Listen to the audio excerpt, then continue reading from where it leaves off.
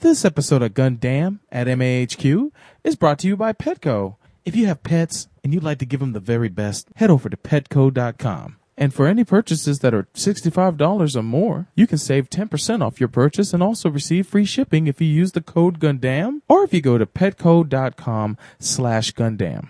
For any purchases that are under $65, you can save 10% just by going to petco.com/Gundam10, or you can use the code Gundam10 during your purchase. Like me, the majority of you guys out there have pets. Well, if you're looking for food, supplies, and even treats and toys for your pets, the best place to go is Petco. You got it. Hey, take care of them for me. Damn!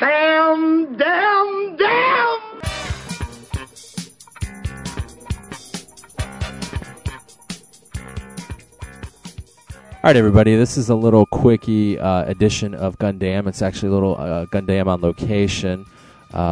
Myself, Neo, and Solbro here. Let's give a shout-out, Solbro. What is up, gang? We're at the 2008 Comic-Con that's in San Diego, and we're just going to do a quick little 10, 15-minute thing of what we saw today and some of the things that we were able to get, and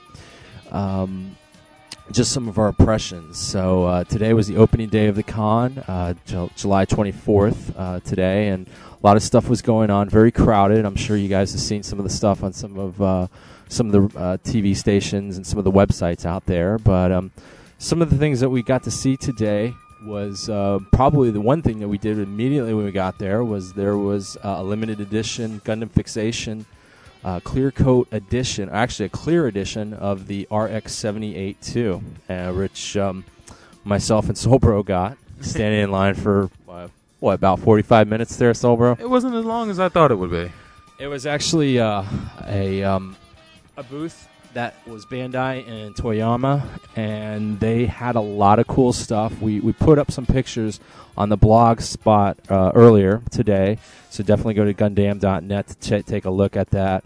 They have a whole facet of new figures in there, everything from Macross to actual Robotech to Gundam to Bleach and Naruto and One Piece and figures like Bruce Lee and Indiana Jones and Jack Sparrow.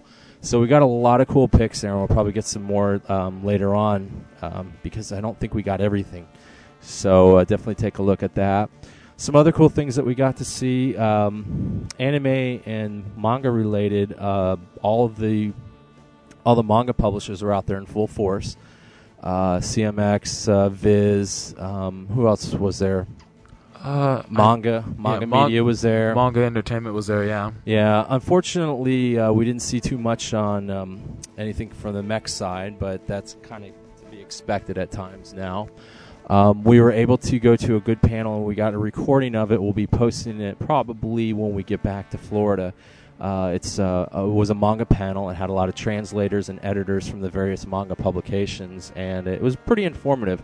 Not too much with mecha related in there, with the exception of Mark Simmons being on the panel. Everybody knows him from his Ultimate Mark websites and the originally the Gundam Project a couple of years ago, which really implemented him into the Gundam production of Gundam in the United States.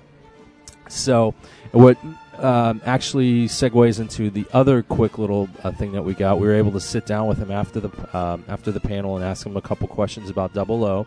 It's a little informal, so we'll be posting it up shortly too. But unfortunately, while we were speaking to him, we were unable to get into the Bandai panel, which had a big thing, which was very crowded, and it had a lot of stuff dealing with Gurren Lagann, Code Geass, and some other shows that Bandai is going to be putting out. But we were able to get the recording of the Robotech, not Macross, but Robotech. Oh boy. Panel. And it was actually a very good panel because they went through kind of the whole history of Robotech, and they did enough nods to the original show. And yes, there was a question and answer period on there, and there were some pretty good questions that were asked. And they talked a lot about the new live-action movie that's going to be coming out, not doing too many spoilers, but just kind of giving us the basis of who's involved, and that was quite interesting. So we'll be posting that out. There was also a lot of stuff with games. I know, Mecha's not everything that we enjoy, but there's a lot of cool stuff there. Got to see the Street Fighter 4 arcade game. Unfortunately, couldn't take any pictures of it, but it was definitely very impressive. So any of the guys out there interested in fighting games, I know Soulbro is going to try to play it later on this week. Oh, yeah, so, there's no question. I'm going to be able to live it down if I leave Comic-Con and don't get to play that game. But a lot of cool stuff. A lot of stuff from Konami, Castlevania. I'm sure there's lots of Castlevania fans out there. They have the new DS game on demo the also. The new DS game and the fighting game are going to be there. I saw that too. A lot of cool stuff from Bandai Namco. The new Naruto game, Ultimate Storm. It looked demo. really cool. Yeah. The Afro Samurai game looked awesome too. And what else was there? There was just a lot of little different things. There's going to be some more stuff going out. The Sci-Fi booth was there. Unfortunately, we didn't see anything stating with anime, either with Gurren Lagann coming on or Double O, but that doesn't mean that they won't be showing anything or pushing that later on in the later on this week. So, well, at the Bandai booth, they had all that Code Geass merchandise.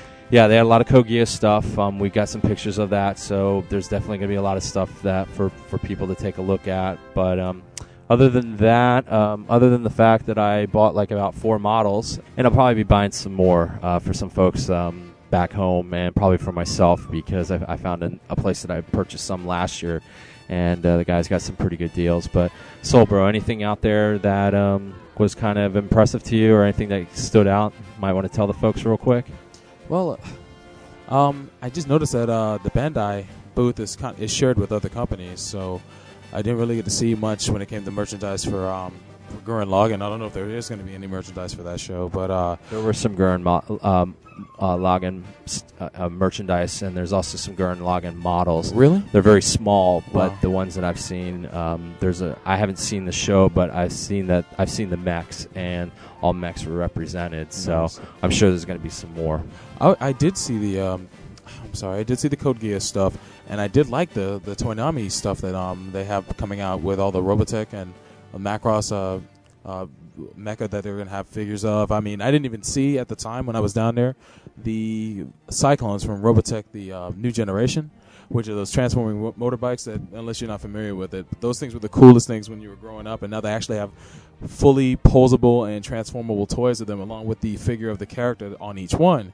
Well, they showed them during the Robotech panel, and I freaked out. I really want one of those. They showed Rand. I want Brooke Bartley, although I don't know if I'll be able to find her here, but that was really neat. And the fact that they have so much more on just getting ready to come out, that and of different sizes and whatnot. It's exciting. As a collector, I'm ready to go with that. Well, I will tell you this. I know from last year that, and I was telling you this earlier today, is that just don't go buy everything that's out there today. Yeah. So they may be putting some more stuff out. But I'm too broke for that anyway. So.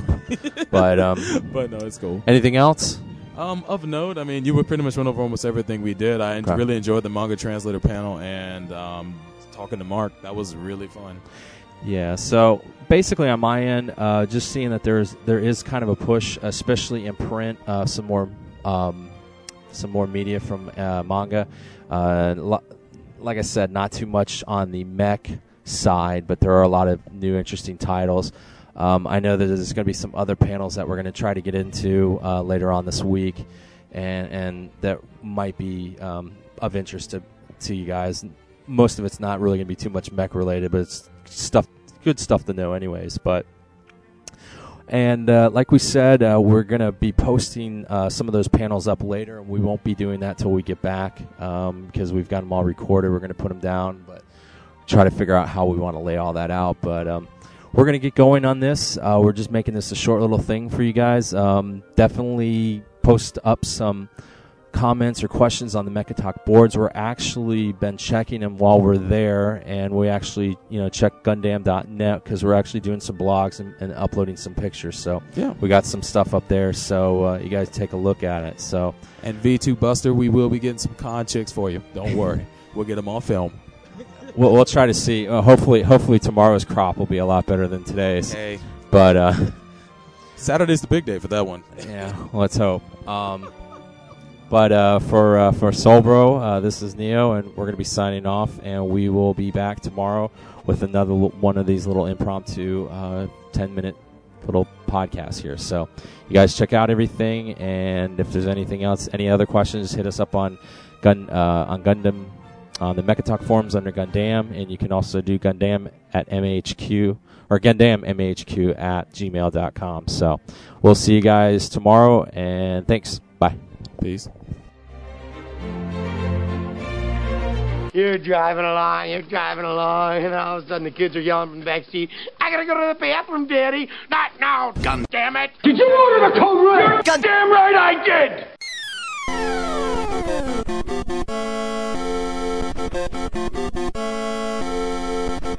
Welcome back to Gundam at MAHQ. For our first panel segment, we attended the Manga Lost in Translation panel on our first day at Comic-Con that Thursday, and on the panel there were several different people who work in the manga industry, and they went into their experiences with just translating manga and what the audience has been looking for, and just a whole lot of interesting information that some of which we didn't know about. On the panel were William Flanagan, Jonathan Tarbox, Mari Morimoto, Jason Thompson, Stephen Paul, Mark Simmons, and Julie Davis.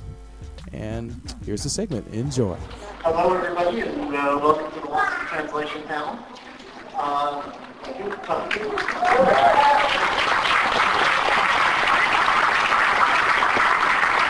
This is somewhere around the 10th year that we've been doing this panel, and this is absolutely the first time we've done a full house.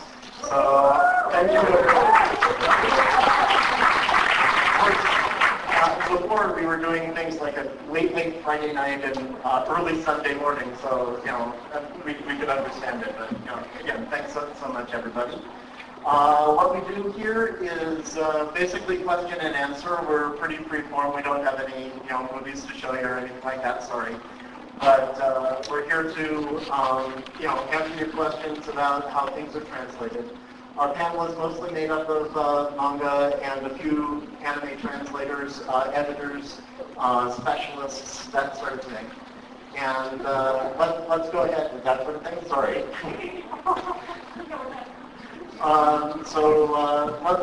Let's go ahead and pass the mic all the way down to Julie, and begin with the introduction of ourselves so you know a little bit about who we are.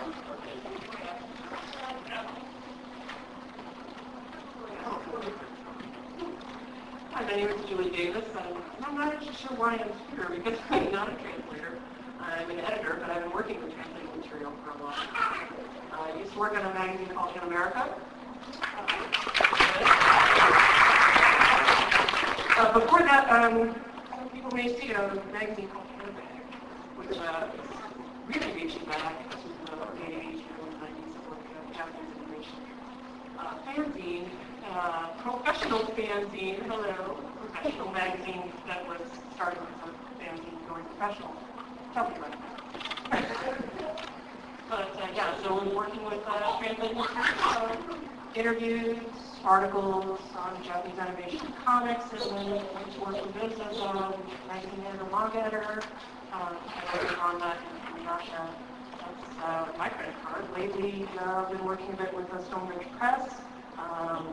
Most recently on this book, Anime Classic Zeptime, and that's my story. On to Mark. Okay. I'm Mark. I guess I would be the specialist that they'll refer to. My main credit is I actually work with Bandai Entertainment on adapting all the various Gundam animation. And I worked, I guess, a little bit doing rewrites on the Gundam comics that is published. One of which I think I worked on with Bill, that was 79 back in the day. But otherwise I mostly work on anime adaptations, video games, toy packaging, all kind of brand management side of things, setting terminology. So, kind of different side of things, but maybe I'll have some fun anecdotes. My name is Stephen Paul, and I have worked with several different manga publishers to translate. and I've done, first I've worked with Tokyo Pop, I've done Dex, I've worked on Samurai Deeper Kyo, and I'm currently working on 2 titles in the Yen Press magazine called Yen Plus. Those titles are Bamboo Blade and Momo. I'm also not a translator. We should have actually had a contest to see if you could point out who is a translator and who is not. From this point on, it's all translators. Like, cluster real in. I'm Jason Thompson. I'm the author of Manga: The Complete Guide. And I also write for Talk to USA magazine, and I edit a bunch of manga. And I've worked in the manga industry for a long time, even though actually I'm not a translator at all. And so I should hang my head in shame. But I'll just pass it on to an actual translator over here. Jason is way too kind. My name is Mari Morimoto, and I am a translator and recently added the title of rewriter. I've been with, I'm freelance, but I've been with Viz for about 15 years now.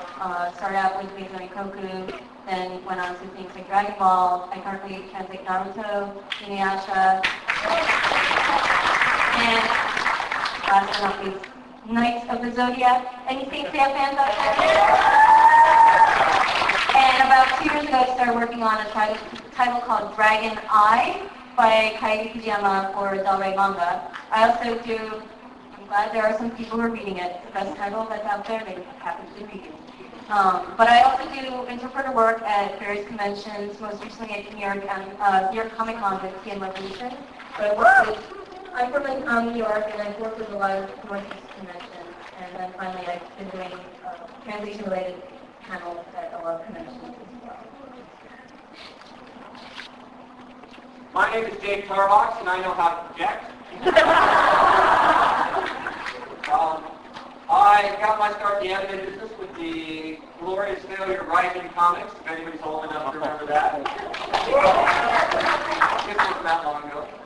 I'm a manga editor, manga translator, jack of various trades. And still. Jonathan, various trades. Hi, I'm Bill Flanagan. I started translating professionally back in 1991 for a fly-by-night company called Sun Comics, and I'm sure nobody but Jason knows that. Really? Hey? That's you. My first comic was held up by Corin Smith as a way not to translate comics. Everybody goes through that phase. That's what everybody tells me anyway. So from 1991, I've been doing manga pretty continuously. At the same time, I was doing translations for CPM, Manga Entertainment, and Viz, doing a bunch of their anime translations, mostly subtitles, with a group called Studio Nemo. After that, I was hired by Viz as an editor, and worked on translated Pokemon, and all of the Animerica extra titles like Fushigi Yugi, Vidota Line, did some translations up through about the early stuff for, boy, I'm blanking here, for Heroes Greenwood. After that, I started doing translations for Del Rey, and right now I'm doing titles like Fairy Tale, Tsubasa, Pollock, so that takes care of the introductions. Thank you very much for coming. What would probably be easiest is anybody who has a question is to line up in front here, and you can ask your question, and we'll answer it. I'd love to do hands raised before full house. It's hard to see everybody who has their hands raised and who gets it on first. Standing up, right. So does anybody have a question? Okay, come on.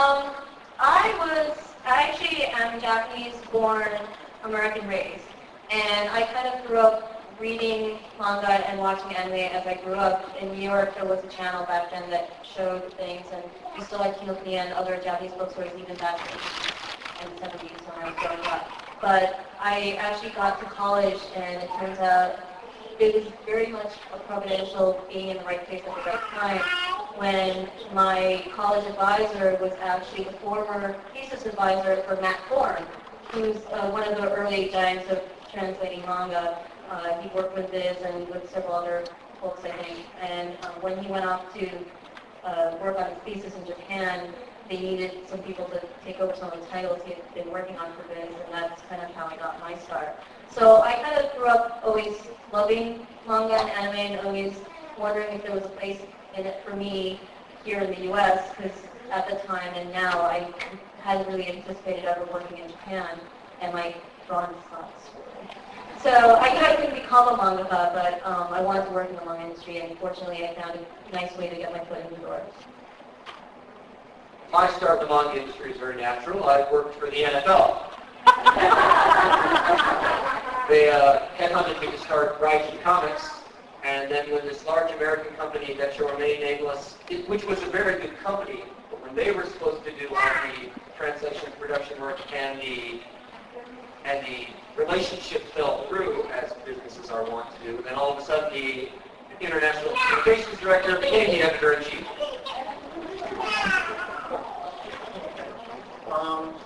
I started getting into anime and manga somewhere around 1984, just before Robotech came out, so I'm a sort of Robotech generation. And my knees were never very good, so I figured I needed a job that I was working at 7-Eleven and figured I needed a job where I could sit down. So I decided to go learn Japanese and go into translation. The way to get started in the business was, again, just an accident. I was at a convention where where some questioners were sort of hijacking the panel. And I raised my hand and asked a nice question that I knew the panelists could answer quickly and easily and change the subject. And afterwards I talked to one of the people on the panel, and she turned out to be Raymond Feast's wife. And she introduced me to Raymond Feast, and Raymond Feast made a recommendation to Torrance Smith. And Torrance Smith couldn't hire me, but he knew somebody was looking for talent at the time, so I was hired about that time, and that's how I got started in the industry, by asking a nice question.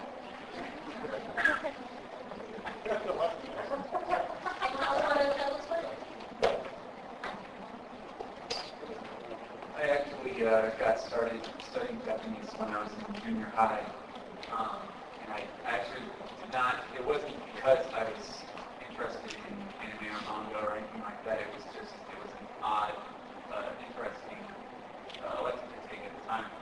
And after I started learning and got really interested in it, I was looking for ways that I could learn faster and more directly than through textbooks and lessons. And so I found out that there was a Japanese bookstore in the area, and I bought some manga.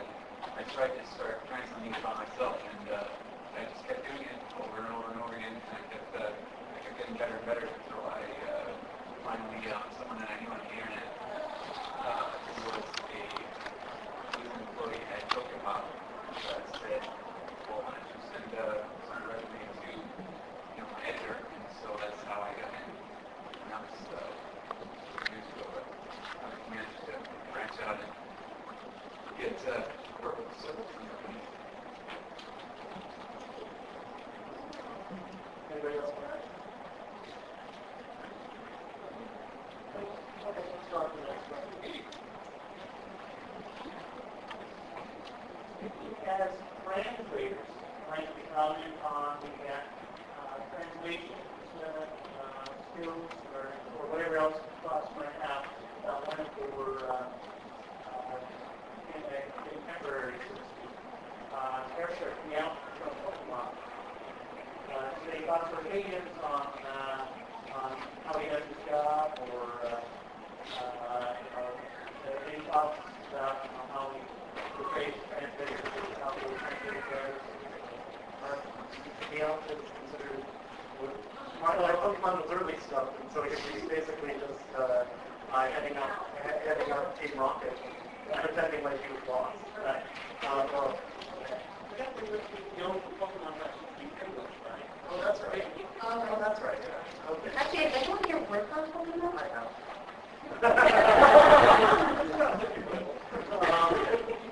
I'd like to preface this by saying I think there's a little difference between his job translating for Pokemon creatures to humans and our job of translating manga into English.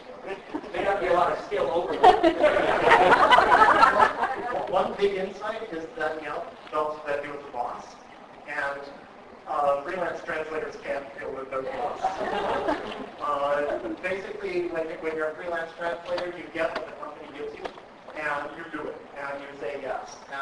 Unless it's against your moral, something you're morally against whatever the material is, you basically have to say yes. And assuming you have one. Another thing too, for those of you who may not be as familiar, who are just recently getting into manga in English, there's a big difference between translating manga, adapting manga, rewriting manga, and original English language manga, in the sense that I started out at a time when I did what's known as a literal translation, and that's taking the Japanese and making a very basic translation into English, practically word for word. And then I would often hand my work over, and this is with Viz, and different companies do it a little differently, where there was someone called the rewriter, and the rewriter would make it kind of edit it, do a first pass editing so that it would flow more smoothly as a story, and also during grammatical errors, because a lot of literal translators were not necessarily bilingual the way I was. And then it would, and for example, this would be something like Dragon Ball or early Naruto, where then it would actually be hanging out to Jason, who was actually my editor for both Dragon Ball and the early stages of Naruto. And then if you wanted to say a few words about rewriting. Well, yeah, the editors are basically the people who actually work for the manga company, and the translators are like the incredibly low-grade mercenaries who do the actual translation work. But it's the editors who are responsible ultimately for stuff like how characters' names are translated. So basically, if something is wrong with the manga, it's the editor you should blame. The translator is really, they were really following orders. But, the first is great, the manga translation is great, the translator will take credit for it. So, yeah, the editors are responsible for the ultimate, a lot of the ultimate decisions. In terms of names, how like basic proofreading, how the sound effects look, and sometimes censorship, although that's often dictated down from like the very highest marketing people or highest publishing people of the company, and the editors just have to deal with it. But yeah, so people like myself and Julie, we're both the manga editors, so we've both gone through funky literal translations and cleaned them up, and also we've gone, or ultimately you can say that we've gone through crystal clear, awesome literal translations, and we've added a lot of crappy American slang. But usually that's the rewriter's job, and there aren't that many rewriters working in the manga industry anymore. Primarily because they cost a lot of money, and so no one can afford to use them.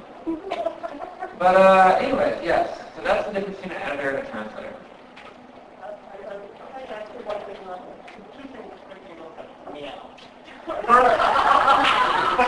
What's the original question? I've not forgotten your question. First, with terribly language specific of me to say that Meow is the only Pokemon who speaks English, is of course the only Pokemon who speaks human language. But also, since he has a near monopoly on this, he only has his word for it that he's interpreting them correctly. Yeah, but you knew that you trusted anybody. You can figure out certain ones. You can figure out if he was Satoshi, the Japanese version. You could, if you listen closely, which I was forced to do. You could figure out certain Pokemon utterances and figure out the words for it. they were consistent in a lot of those cases. I was going to say another thing about Mount Young, but it sort of slipped my mind. Okay. Thank you very much.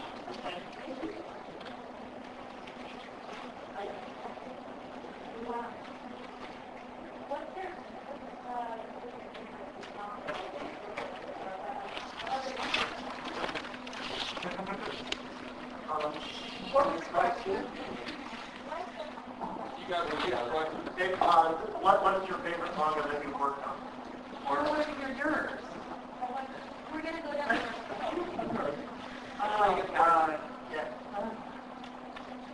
Inuyasha X. I enjoyed X a lot. It was very easy to do because there's actually not that much dialogue per installment. There's a lot of sound effects, a lot of significant pauses, but it was so enjoyable to go through. It was like you take, say, I got an hour, I'm going to do X, and it was a very enjoyable hour to go through. Like, you just kind of like to work with those few pages. For a while we ran it as an installment, and there wasn't that many pages to do. And you go through, and you mark the sound effects, and it was like sometimes a 2 or 3 page script. It was barely any dialogue at all. But, beautiful comic, loved it. Inuyasha was actually kind of, there were anecdotes that go with the previous question about like editing, because I remember working with Mario on Inuyasha, and a lot of times that one did go through a rewriter, and sometimes I would get it in the rewrite and kind of steer it back towards the literal, because since it was about historical themes, you want to keep pushing it back towards like the more authentic sound. So I remember. Sometimes I go back and read those issues at the time, and I think, I probably do it a little differently now, but then it was like, let's be super authentic, so I'm just really pushing. That was one of the main decisions that I was the names. Authentic names rather than different names, translate the names.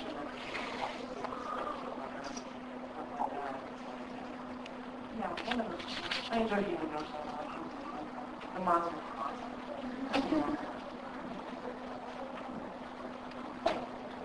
My favorite would have to be Beck. It was actually what I started. That was the first thing that I ever did professionally, and so yeah, that went downhill from there. No. If you're not familiar with it, it's a music comics by rock band. Having any music myself, bands that play all that. I felt that it was a great way to get started, and I felt like I was the right guy. Stephen, what are your least favorite manga you've worked on?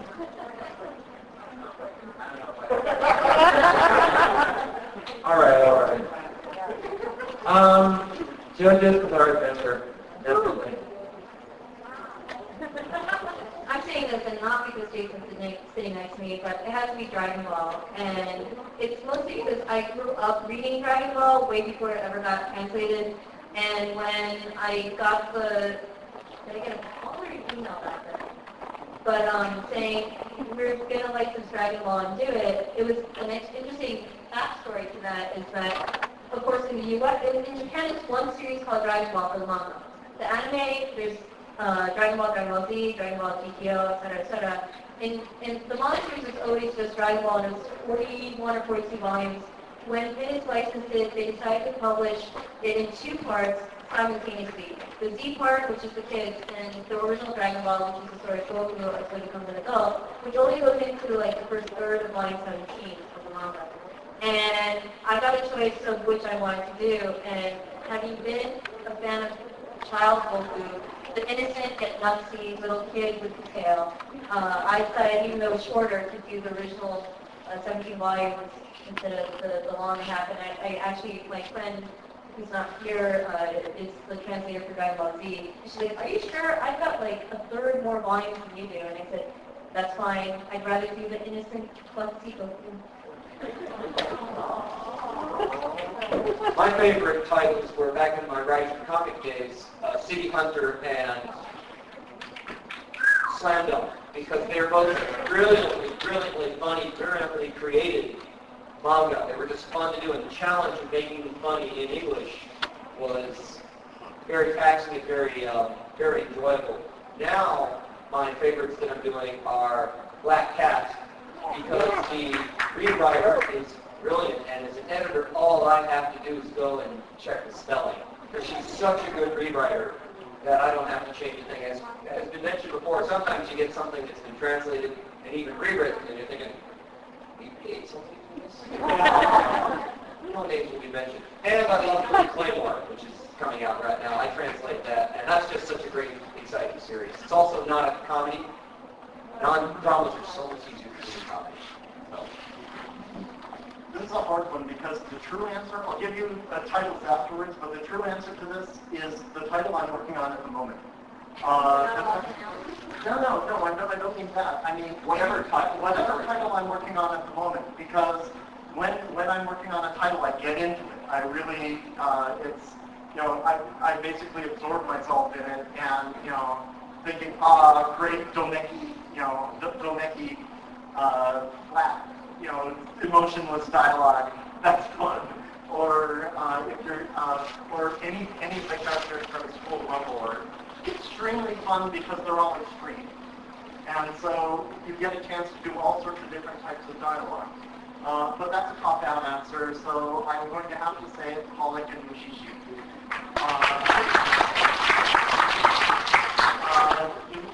Basically, Holic is fun because it's just so well plotted, and the art is beautiful to look at. And I miss doing. I forget doing to do some of the sound effects because I'm so into the dialogue. And Mushishi is really hard to research, and you'll know if you pick it up and look at the notes on the back, because translators do the translation notes. That there's so many details that you have to know to do it, but it's part of the thing that this took so many pains to do. The story's great, but there's so many pains to do that you have to love it. That sort of thing that fits. Thank you. Our works are our babies. Yeah. Something I sort of see in this training is like with recording to America or translate or things like sometimes in the translation seems kind of off that indicates that the American version is fairly dominant, and sometimes as it would be sort of need more races than the original would, with it being racist because they don't child characters based on the format. I'm wondering from your experience, they don't have more people than was negative about that. But I wonder in your experience, how do you feel about that sort of thing? I've had to deal with all different versions of,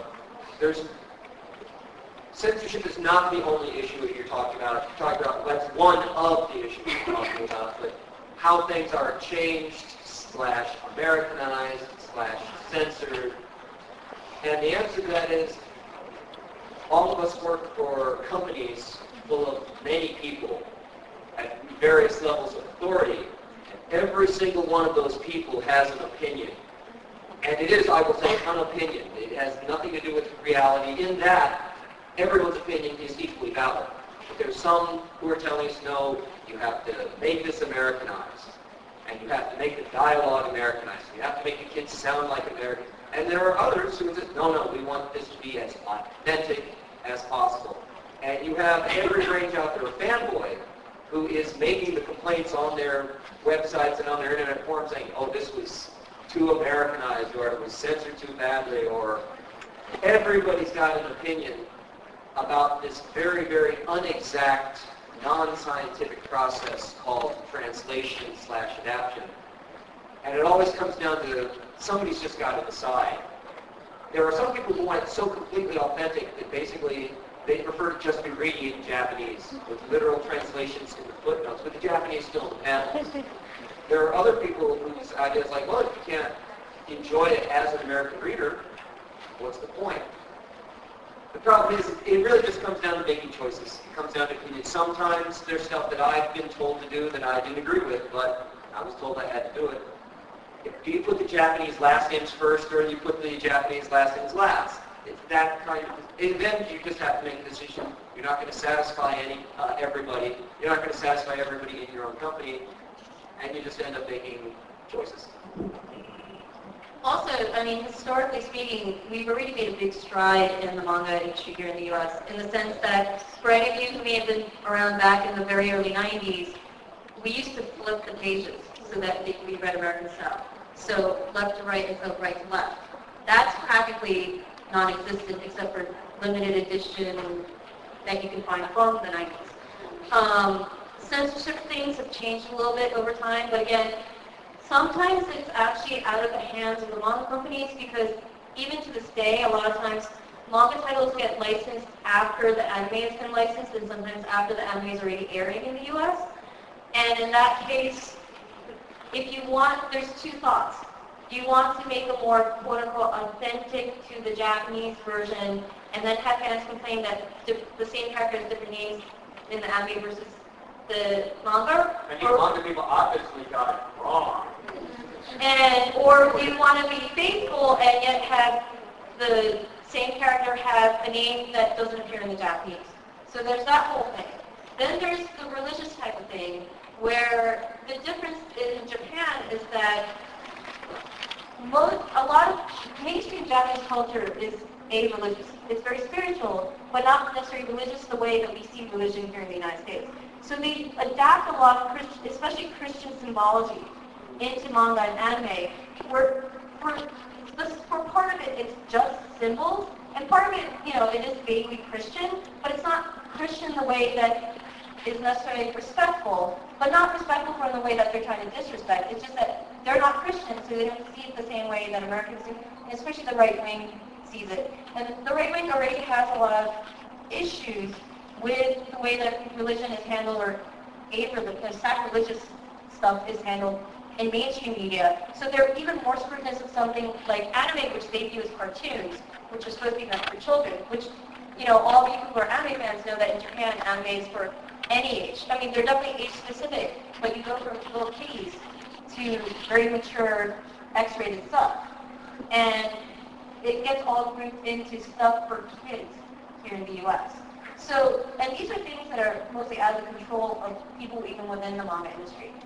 But in order for us to be able to sell it to everyone here, we kind of have to play by the rules. One thing about censorship of manga that I've noticed from the time that I've worked in the manga industry is that frankly it's extremely inconsistent. I mean, every company has their own rules, and frankly these rules usually will change from month to month. So that like one day we'll be like you can't have naked breasts in a 16-month book, and other times they'll be like, oh whatever, that's fine. So it's really arbitrary, company to company, and even just based on like whether there's some person who happens to be the marketing director at the company at the time, and they're like, you can't sell this at Scholastic bookstores, or if there's nudity in it, and like a dude tied to a cross being attacked by a Nazi, stuff like that. Yeah, I remember when I was visiting Hanakimi, there was a line, there's an author's note where he's saying a Naka joke, he starts going on and like, I really shouldn't say this, but I love Nazi uniforms. And so anyway, I think I was forced to cut that. There's all kinds of things. One thing though that has to be borne in mind is that almost always the Japanese artists and publishers are aware of the censorship. It always goes through them. And some artists are most artists are pretty cool with it. Because their work gets censored in other companies too. Like a lot of stuff is published in Korea and like China gets censored. And so most of them are fairly cool with it being censored in the U.S. Other artists actually will complain, will stand up for their work. Like I believe Eiichiro Oda refused to allow Sanji to have a lollipop in his mouth from the manga of One Piece. So he insisted it be a cigarette. In fact, he put out a cigarette in my hand when so yeah, it just varies a lot. It's very inconsistent. I don't see any real end to that. you know. Anybody else?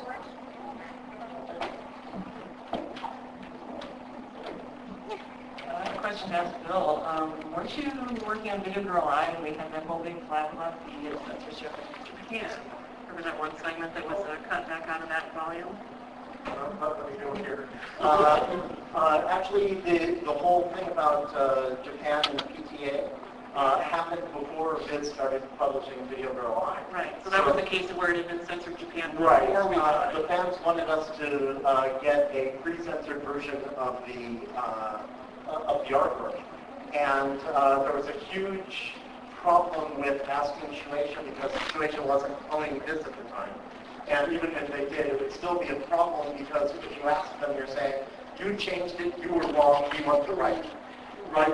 And so it was hard, it couldn't be asked. It was a question that if you wanted any more licenses from Shueisha, it was a question you couldn't ask, but most of the fans here wanted it.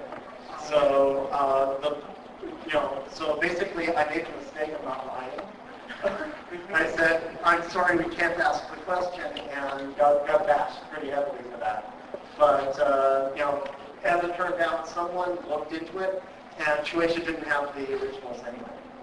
So we had to publish the Japanese censored version at the end of that. Yeah. Oh well. And Mark, did you have some good stories about Gundam with the TV adaptation? I guess there's a couple different levels, different varieties of this. One is the kind of the cultural censorship, where they'll just take. I think they do much less this now than they used to, where they just go through and take out references in Japanese. I mean, I remember Star Wars way back in the day. They go through and instead of Honshu, it's Great Island, and instead of eating sushi, they have chocolate cake for lunch. Kind of side by side with Dr. Say's always drinking the spring water, but so one is kind of the moral censorship, the other is the cultural censorship. I think the cultural stuff is much less so. People kind of are aware now that the stuff comes from Japan, and they kind of like that and want to learn about it. So similarly with the changing of names and so on, I think the trend's very much against that. But the kind of the morals and the language and so on, it's really a question of the venue you're trying to get it into. I think you'd agree with me that in fact when it comes to cultural censorship, fans are way ahead of some publishers.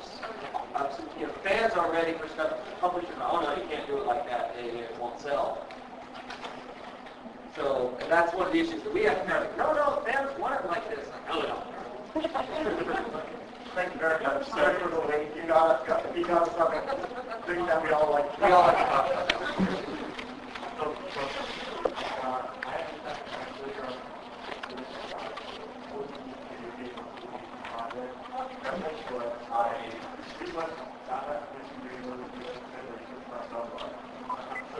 Now we got our cups.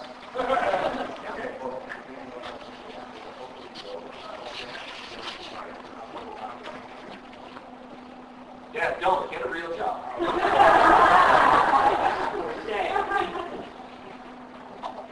This is a question I pretty much get at every single translation panel I do, and part of the reason why I do these panels.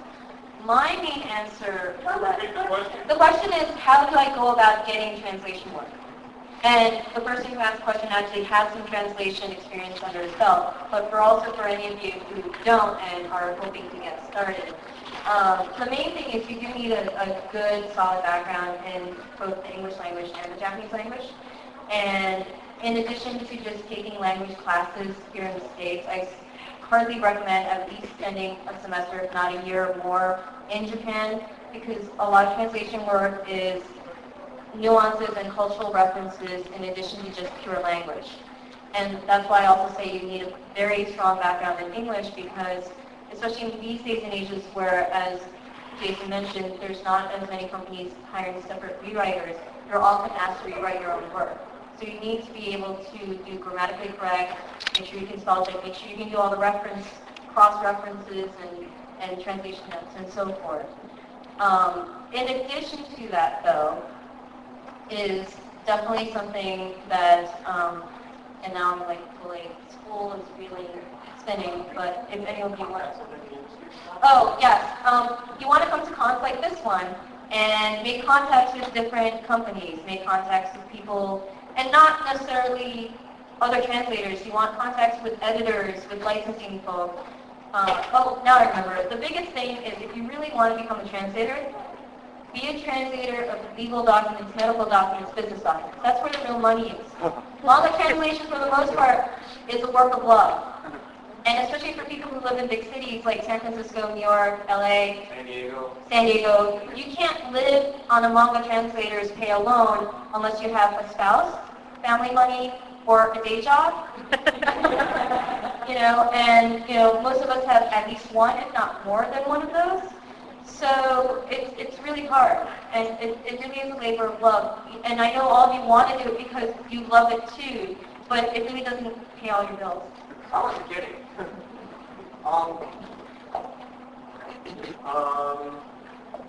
The best way to make your contacts in the industry is to be a nice guy. To go up to, basically go up to meet editors, as Mari said. You want to, be friendly. You don't want to tax them too much, so you don't want to just stand there with a smile on your face while hoping that they're going to make conversation. All you want to do at a convention is make contact, ask them if there's a way to submit, and then find out the way to submit and hand them a business card. You don't want to hand them anything more than a business card because they're traveling back to their place, and the first thing that gets dumped in the trash can because they can't pack everything is the people they don't know. So a business card is easy to carry. So no big proposals or anything like that. Just hand it over and make friendly conversation. If you hit it off, great. If you don't, move on to the next publisher. That sort of thing. If I want to ask one of the other panelists a question, do I have to get one? I'm sorry, what? If I want to ask one of the other panelists a question, should I get one? Or? Okay, hold on a second. Was there anybody else wanting to answer this one? Okay. All right, go ahead, please. No, I'll ask you to the end. Okay. Thanks a lot. Hi, my name is Adam.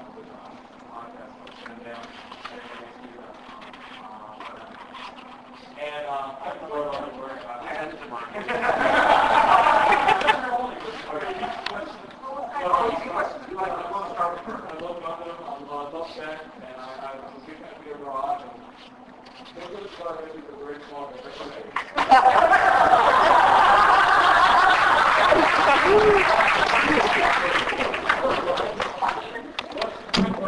Yada yada yada. Yada yada yada. Exactly. I live it every day saying that. But what genre do you find yourself translating the most, and what's your favorite genre?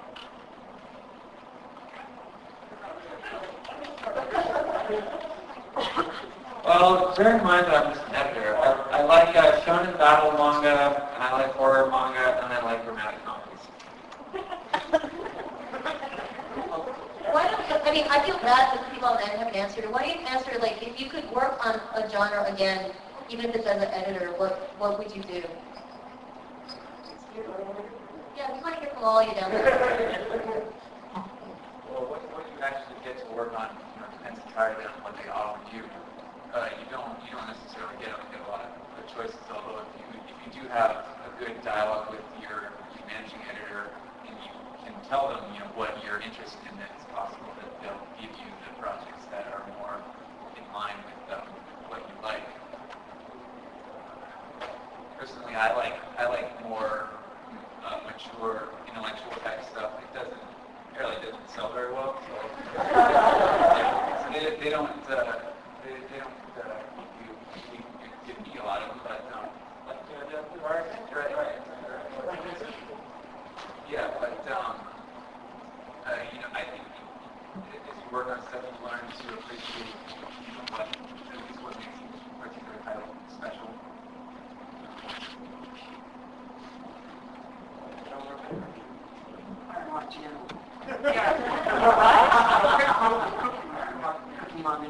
Education battle.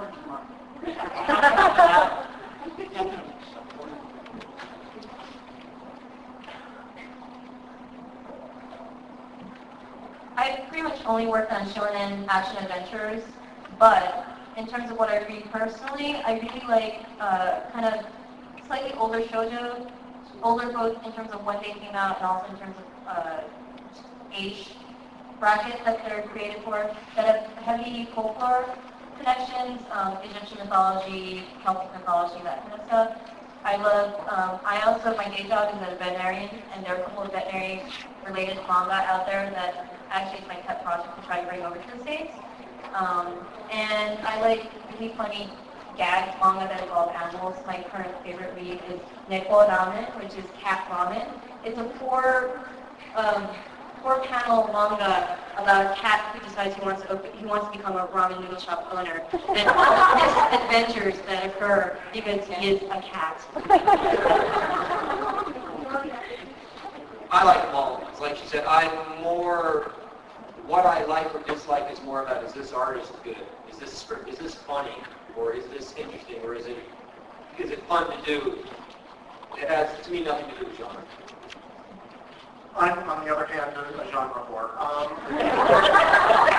I love, like Jason, I love romantic comedy and fantasy-based stuff. I started just picking up Orange Road, Kimagure Orange Road comics, and translating them just for myself, and moved up to Maison Ikoku and that kind of thing. Now that thankfully Del Rey is giving me mostly fantasy and love comedy kind of things with School Rumble and Fairy Tale. Can't get much more fantasy than Fairy Tale. So I'm a happy guy. Thank you all for your time and for your hard work. I appreciate it. Oh, okay. I'm really sorry, but I think we're running out of time. We'd like to get your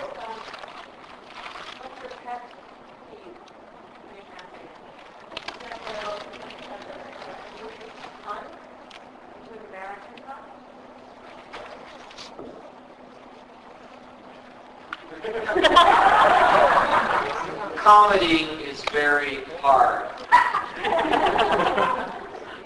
It's a complaint rather than a pet peeve. My pet peeve sometimes is reading what I worked on that someone rewrote and completely disagreeing with what ended up in print. Here.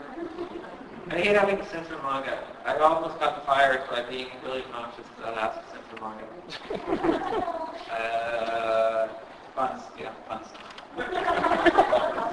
I got to say the one thing that really struck me when I was working on the kind of the origin was, doing rewrites from that, is that you can get through the speeches, the puns, the technobabble, but the sound effects. You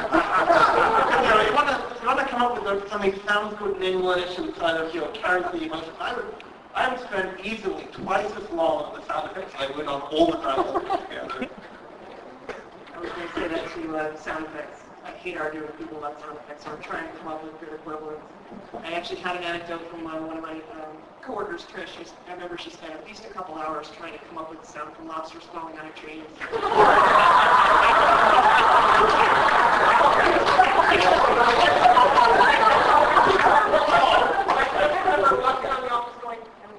What do you think? You could have spots for lobsters. There were trees around this. You could have spots for lobsters. There's trees in the street. There was a very short period that I don't admit to where I was doing erotic comics. And the thing that made me stop was rape.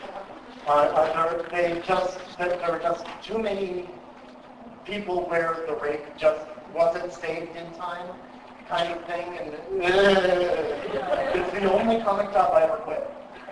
Only one ever. Sorry to end it on a downer. Ask a happy question.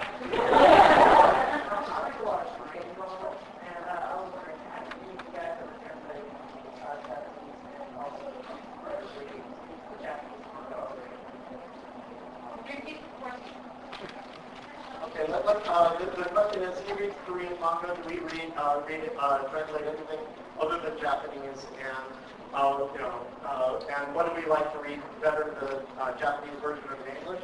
Let me start. It was difficult enough for me to learn Japanese, so I'm only bilingual, and that's it. And when it comes to the two, I read the Japanese version just for fun. I read the English version for other people's ideas on how to translate. You get great ideas stealing other people's ideas. He just said everything I wanted to say, and until French comics start becoming big in America, I'm out of luck. In my day job, I go English to Spanish, Spanish to English as well, but I've never tried manga. And I do English to Japanese for verbal interpretation. All I know is Japanese is a little Latin. You don't get Latin on it. I'll buy it some famous bills.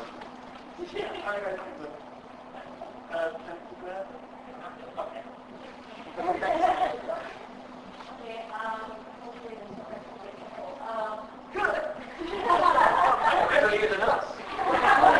People often bring up, like, on foreign internet, people bring up that fans who translate manga for free on the internet are still in the industry of manga. I don't believe that's true as well. Oftentimes I'll be translating manga online, and then when you guys pick it up and translate it, they know that it's still not buying manga. For example, Black Hat has a translation. So one of the arguments is the fact that there are thinkers and stuff, but my main question is, do you believe that fans who do translate manga for free online are a threat to the industry? Not at all. One of my jobs in Japanese courts is, somebody, the publisher says, should we buy this license or not? The first thing I do is I get online to see if the fans have started translating it. If there's like 3 people out there that are already translating, I say, it's popular, let's do it. The fan translations, just in the same ways the fan subs of anime in the old days, prove that it's popular and saves us the work. Actually, I'm of a differing opinion for a different reason. It's hurting the anime industry. It's really hurting the anime industry. The anime industry is going down too because people are downloading things and not buying them. I was talking about if you are buying manga after you read it on the internet, I'm more okay with it. But the problem is, every time you read something on the internet for free, you're not putting money in the pockets of the artists, even back in Japan. And I know, like, there are used bookstores whose name shall remain nameless, who sell used manga both in Japan and the U.S., and it's taking a huge bite out of the legitimate manga industry, even in Japan. And it's maybe not as big of a problem as the anime industry, partly because there are fans that are still buying the actual books themselves too, but it's making people in the industry in Japan nervous. So.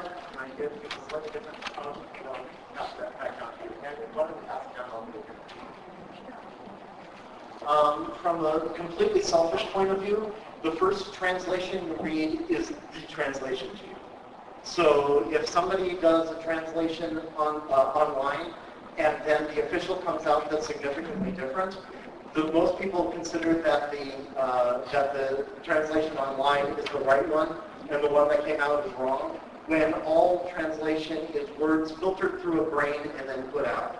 So there's a lot of room for interpretation. In fact, interpretation is one of the words for translation. So basically, there's the one problem that I personally have, since I'm not a publisher, it doesn't affect me so much except for lack of work, if that ever comes to be. But as a translator, it's getting people who come back at me and say, it wasn't that way. And, okay, it wasn't that way for you, is all I can answer on that. The industry right now is in a big long bubble. There's a lot of books in the stores right now. It looks like it's just terrible, huge demands, which it is. But there's a case of like how long it's going to stay that way. Just like in anime, it's been on a downturn for quite a while because of the free downloads. So it's a question of whether or not it's going to have a long-term effect. It may not happen this week or this year, but it could eventually start to eat into the actual what books are on the shelf, because like what happens to the orders this month is not necessarily always going to be done next year at the same time. Or characters may not be there next time because print publishing in general is undergoing a lot of transformation with online media becoming more of a thing. So what we have right now, it's important to remember this is all very temporary. The industry is constantly changing. Just the time that any of us have been doing this work has changed immensely. From the manga that we used to have to flip the other way, all sorts of it wasn't digital, you used to do it by hand on stats, it was completely different. What's going to be available next year, anybody's guess. The thing to remember about, as Omar is pointing out, your free downloads is that it doesn't give it back to the people in Japan. So even if the industry here dries up, it's important to remember that there's still the industry there, but you say to yourself, what happens if the industry there goes away? And in Japan, the manga business is in a bit of a depression there too. It's kind of important to remember that they're, the original source material, they have a market that's being sub-licensed to our market, and that they're operating independent of each other. So it's like right now, anime and manga in Japan are kind of not as high as they were at one point. That's going to trickle down too. So it's like it's always so anytime you see something online, prove people right, support it, go out and say, yo, I bought the official product, because it's going to get back to somebody, in terms of popularity. And go to the websites and go you on the official boards and prove that I love this stuff. And give the feedback any way you can think of. But the thing with underground fandom, if it's online, you can do it for free. You can be as fanny as you want, but it doesn't get the message out to the people who are actually producing it, who are actually trying to make a living off of it. That's the one thing to remember. But it's like, you can still enjoy it, but it's like it can drive it back to the underground where you won't be able to get it more and more, you won't be able to get it. Okay, I'm really sorry to be the last person with the question. Thank you very much. But we're out of time. We've got to stop.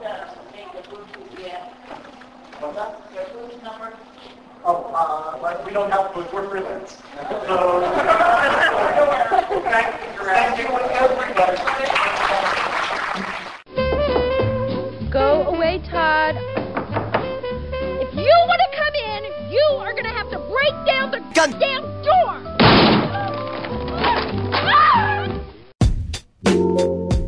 Striking out on finding your favorite manga, anime, or series merchandise nearby or online? Lost when it comes to finding pop music from Japan, Hong Kong, and other Asian markets? Well then, Florida Oriental Trading is here to help. If you live in the Central Florida area, head on over to the intersection of Colonial Drive and Mills Avenue near downtown Orlando. You'll find FOT right next to the CVS Pharmacy.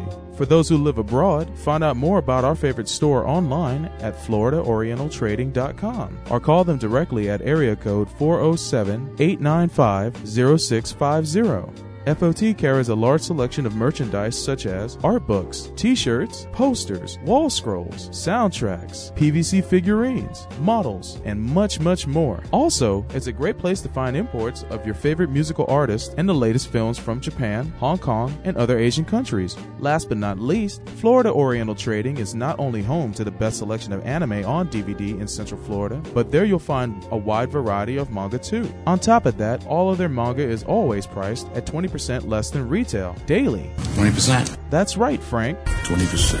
Florida Oriental Trading is open every day except Wednesdays from 10 a.m. to 7:30 p.m. Eastern Standard Time. You even find them open most holidays. So if you're local, stop on by and visit Quan and Debbie or give them a call at area code 407-895-0650 and give them the business. Tell them Gundam at MAHQ sent you. I'll be damned if I'm going to clean up this mess!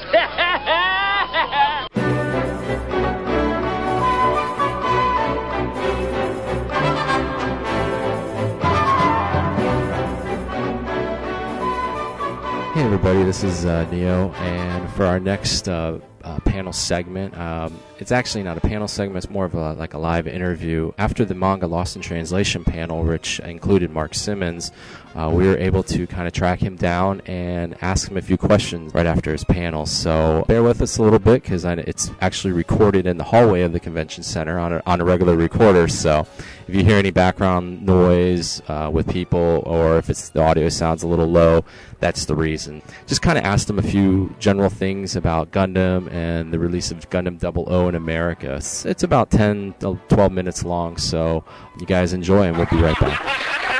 Hey everybody, this is Neo right here, and we got to corral Mark Simmons, and everybody knows him from Gundam Official and all the Ultimate Mark Wikipedias and all that back in the day. We're just going to ask him a couple questions here because I know he's got some things to do. It's right after one of the panels here, but Mark, you were saying earlier that you're back with Bandai? Yeah, you know, we had this thing going, and then we sort of fell out of touch, and now everything's okay. When they started production on the Gundam 00, they hired me back on. So yeah, I hadn't been doing a lot of stuff because there hadn't been a lot of Gundam stuff to do. Well, I know that what's coming on Sci-Fi in November. What's some of the other things that they're going to be doing in conjunction? Do you know, or can you say, or? I don't think there's anything else that I either know about or can talk about. So you can either sort of read that as me being deeply ignorant or really knowing all sorts of good stuff I got. So I guess you could kind of say that the anime is probably not the only thing that we're going to see. The main thing, as far as I know, it'll be on Sci-Fi Network, and then there'll be DVDs, and then you can buy it, and they'll pay me money, and everybody wins. Any reason why it went to Sci-Fi instead of Cartoon Network, or is that something you can't discuss? It's something I don't know about, I guess, is everybody excited that it's back on television? Gundam's going to be back on television over there at Bandai, or because it seems like there's a big push. We were here earlier at the con, and the Bandai panels or the Bandai booths got a whole bunch of stuff, pushing, especially Code Geass and Gundam. So we're just kind of wondering if there's going to be a renewed thing. I don't think there's going to be the same kind of merchandising level push there was for the earlier ones. I mean, with things like G Gundam and Gundam Seed, it's like they have the toy lines, they have the whole thing ready to go, and it didn't go. So I think this time, probably everybody would be really happy just to have Gundam on television, because that's good for video sales, and video sales are good for the franchise. And so if that does really well, then maybe someday there'll be the toys again. That's what I'm hoping. So, for a question? Well, I'm a big fan of yours way back in the Gundam Project days, but I have a question. How did you get your start with Bandai originally? Originally I was running the Gundam Project, my old website, and I think it was actually at maybe at an anime expo sort of in the late 90s when Bandai first started up its US branch, and they had that whole Anime Village thing. I don't know if anybody remembers, I don't know if anybody should remember, but they're like, oh hey, you're that guy who does that Gundam site, come here, we want to talk to you. And basically, since it's a big franchise with 20 different shows and a lot of jargon and babble and so on, they just wanted to have somebody on board who could write about it intelligently and maybe would just know what all the stuff is. And as time went on, that kind of became my kind of formal role, is to be the guy who would go, is this right? Is this a reference to some other show? Is there some way we should be phrasing this? As time goes on, every Gundam show gets more and more self-referential. Right. And it's sort of hinging on more and more continuity, where it's like, is that guy quoting Char? Is this like a reference to something else? Is that the same thing they mentioned in that other episode? And then when they do the video games, like, the Musou, Gundam Musou? Yeah. Yeah. The Dynasty Warriors one here in the U.S. Yeah, where it's like they're referencing 20 different shows and dropping lines of dialogue. Like, oh, that's from episode 33 of Double Theta. So I'd like to think that I can offer that, but at the same time I kind of feel like part of this is also that in Japan, at Sunrise, where Gundam is their crown jewel, and just they kind of want to have some kind of quality check, and for some reason they think I can provide that, and I live in fear that one day somebody from Sunrise is going to sit down and look at some stuff I've been doing, the advice I've been giving, the feedback I'm providing, go, what the heck? how did this clown get into the building? He's doing it all wrong. So, well, that's good. But I got one other question here, and we'll let you get going. And this is something that everybody. Okay, we'll do a fanboy question with Solbro before we leave. But we're coming up on 2009, which would be the 30th anniversary of Mobile Suit Gundam, and there's lots and lots of rumors out there. I know you probably can't say anything if you know anything, but can you kind of maybe point us to the direction that there may be other things, or maybe a return to Universal Century? See, this is the thing, is I don't actually know much about the marketing side of this, so I can't answer this question, but refusing to answer the question makes it sound like I know cool stuff I can't tell you, so I'll do that. And then people will think I'm really important and connected. Well, I didn't know if, because it just seems like with the renewed, with 00, I mean, personally, Solbro and myself did not think that it was going to be coming over to the U.S., especially be shown on TV, because of what happened with Destiny and Gundam Seed prior with some of the viewership. So we were just kind of wondering if you had known anything, or, that there's talk that, there's a renewed push that Gundam's now very popular again, it seems, in the States, but I didn't know if you knew anything. I know that's more probably Sunrise than Bandai Entertainment at this time. And I think that at this point, it's probably unrealistic to make grand plans to, make Gundam a huge franchise, the overall Gundam brand name in the States. I think it's probably the most people should be hoping for now is that 00 will succeed on its own terms. Yeah. And it's got a well-known, well-regarded director. There's a second season coming down the pipe, and if 00 succeeds on its own terms, I think that's a win for Gundam in the West right now. The overall franchise, I think, in Japan, oh my God, we're probably going to get one year award out. But I don't know of, and I would be really surprised if there's a corresponding classic Gundam push in the U.S. I think right now, if people watch 00, like it, buy the DVDs, then that's great, that's good, and then we'll kind of go from there. So I guess you would probably say that baby steps are probably the best thing for Gundam's reintroduction into the U.S. then. Speaking of a private individual, not a Bandai or Sunrise spokesperson who's just shooting my mouth up here, yeah, that would be great. I think just having a good show that succeeds, because that's how Gundam in the U.S. basically launched. It launched with Gundam Wing, which was a show that came out of nowhere, got a good time slot, got some attention, people responded to the characters, not because there was a 25-year franchise behind it, not because there was a big branding push, but just because it was a show that was on that people liked. It was entertaining. Yeah, hell yeah. Gundam Wing was great. It was a good time. It made a generation of Gundam fans, frankly. So, I think maybe at this point, given the number of options that people have, the competition, the number of things that are on the air, the different ways you'll have access to anime now, it's unlikely you'll see something like that again, but just to have 00 just achieve some popularity, be successful, would be a win for Gundam, for all of us, for the children. For the children. Future. One last thing on Mobile Suit Gundam, and I'm going to put it over to Solbro's fanboy question is,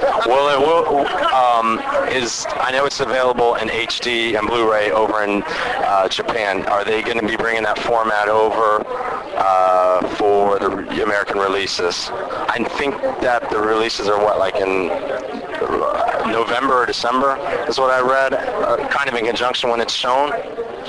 You should totally ask the Bandai guys that. I don't know. Don't they have a panel today? At 5 or something? You should totally ask them. Tell them I sent you. Okay, no problem. Well, I'm going to give it to Solbro so he can do his fanboy question. We'll let you get going after that. I just got to say that Gundam The Origin was one of the best. To me, my favorite adaptations. It's my favorite adaptation of Mobile Suit Gundam. I love it. I love it. I love it. I'm sorry it's not going on right now, although it's still going on in Japan. But I just have a generic question. What is your favorite Gundam series? Oh, I used to have a list. The last time I sat down to do this, I had like a top 3 that I loved equally. I think they were original Gundam, especially the movies. You know, you get that beautiful fluid Yaz animation. It's so emotional. It's fresh. It's not a copy of a copy of a copy. And I love Victory Gundam. That was like one of the only Gundam shows that really made me like cry like a baby at the end. It's heartrending. That's a show you need. What's it? Some uppers when you're watching this? Every episode is a guaranteed death. I can't watch Victory Gundam unless I'm in the mood to cry, and I haven't been lately. although we have this segment on the show where we actually review every Gundam series. We're doing in chronological order of production, and eventually we have to get to Victory Gundam, so I will have to sit down with that show again. But any other ones? Has your list changed since 00 has come out? I think with 00, it's not over yet. You know, something like Full Metal Alchemist, you know, from the same director, Mizushima, was so intricately structured that, you know, it's not until the last piece has fallen into place you can really evaluate it. But the one other Gundam show for which I have a huge, deep fondness is G Gundam. Yes. Crazy. And it pushed the envelope in a way that really none of the other alternate universe shows have done. Yes. After G Gundam, anything you did with Gundam was in genre. It was, and we're big fans of G Gundam. I did not want to watch that show until Neo here convinced me to watch it, and I sat down and watched it, and I was bowled over. But G Gundam is in our top. But thank you very much for answering that question of mine. I just always wanted to know. And your favorite? My favorite, out of UC, my favorite is Zeta, and out of AU, it's X. X. As short as it is, I love X. But I'll pass it back to Neo. Mine would probably have to be along the same lines. I'm actually I'm X, and then probably G Gundam in alternate, and then Zeta, and actually I always say Mobile Suit because without it you wouldn't have the other ones. So that's the default. As cheesy as it can be at times, but but normally Zeta for UC, and then X and G for alternate. Gundam X has a lot of fans. Yeah, and I saw it's coming back. They did some mangas and re-releases in Japan for it, so. That's nice. But thanks for your time, and we really look forward to talking to you again sometime. So, all right. Thanks. Thank you so much. You see us struggling in the car. You walk up, you open the door, and you say, "You're lying, George." Oh, hey you, get your damn hands off her. You really think I ought to swear? Yes, definitely. Damn it, George, swear.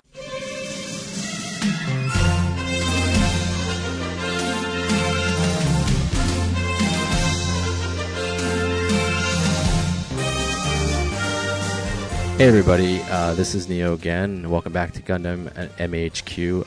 Our next panel segment is actually the Robotech panel, and it was a kind of an interesting panel to go to.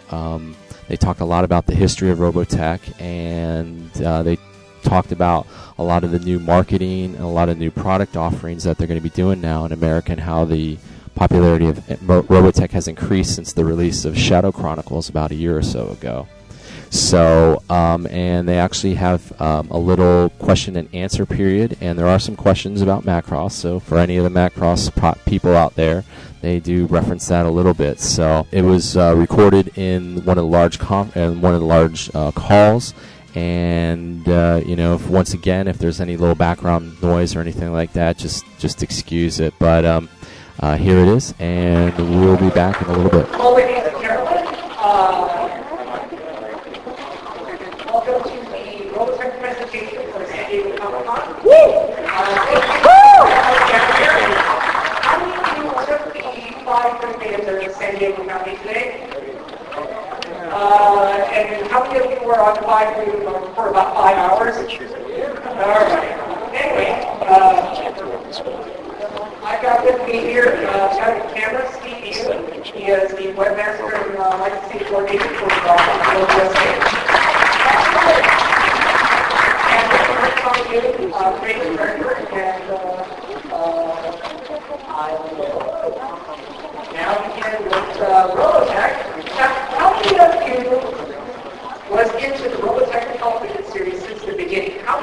And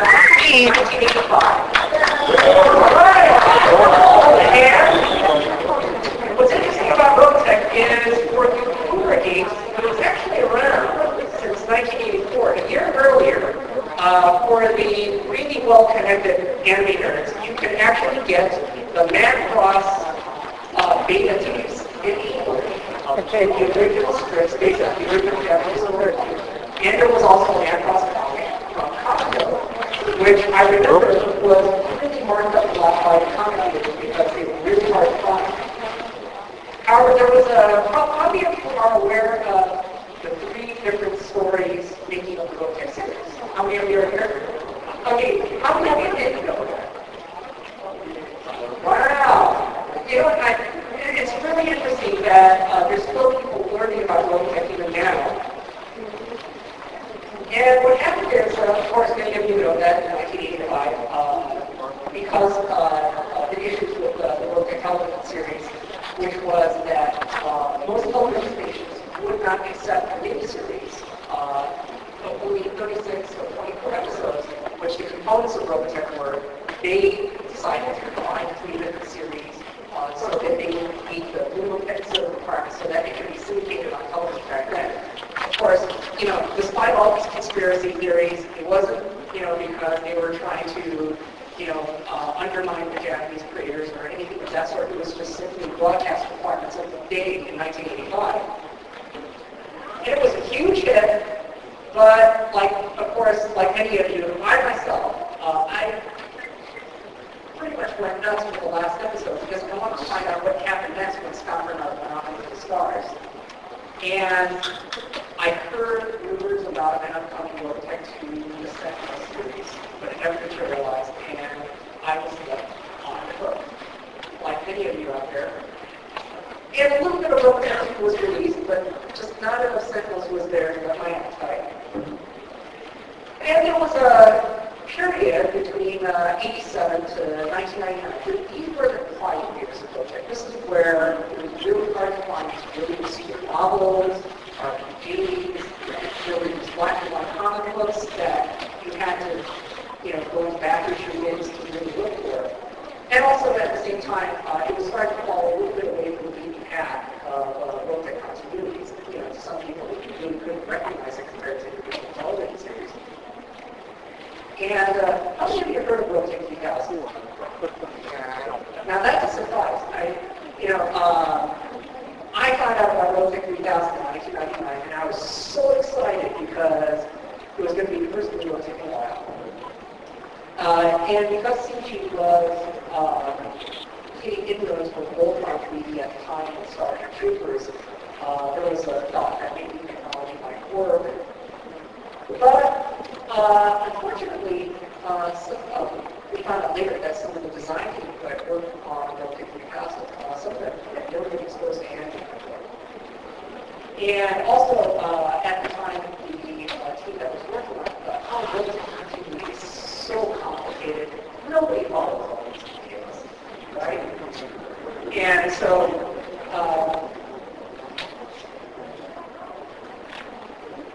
this is what they ended up with. Here's a little. Your words are whatever.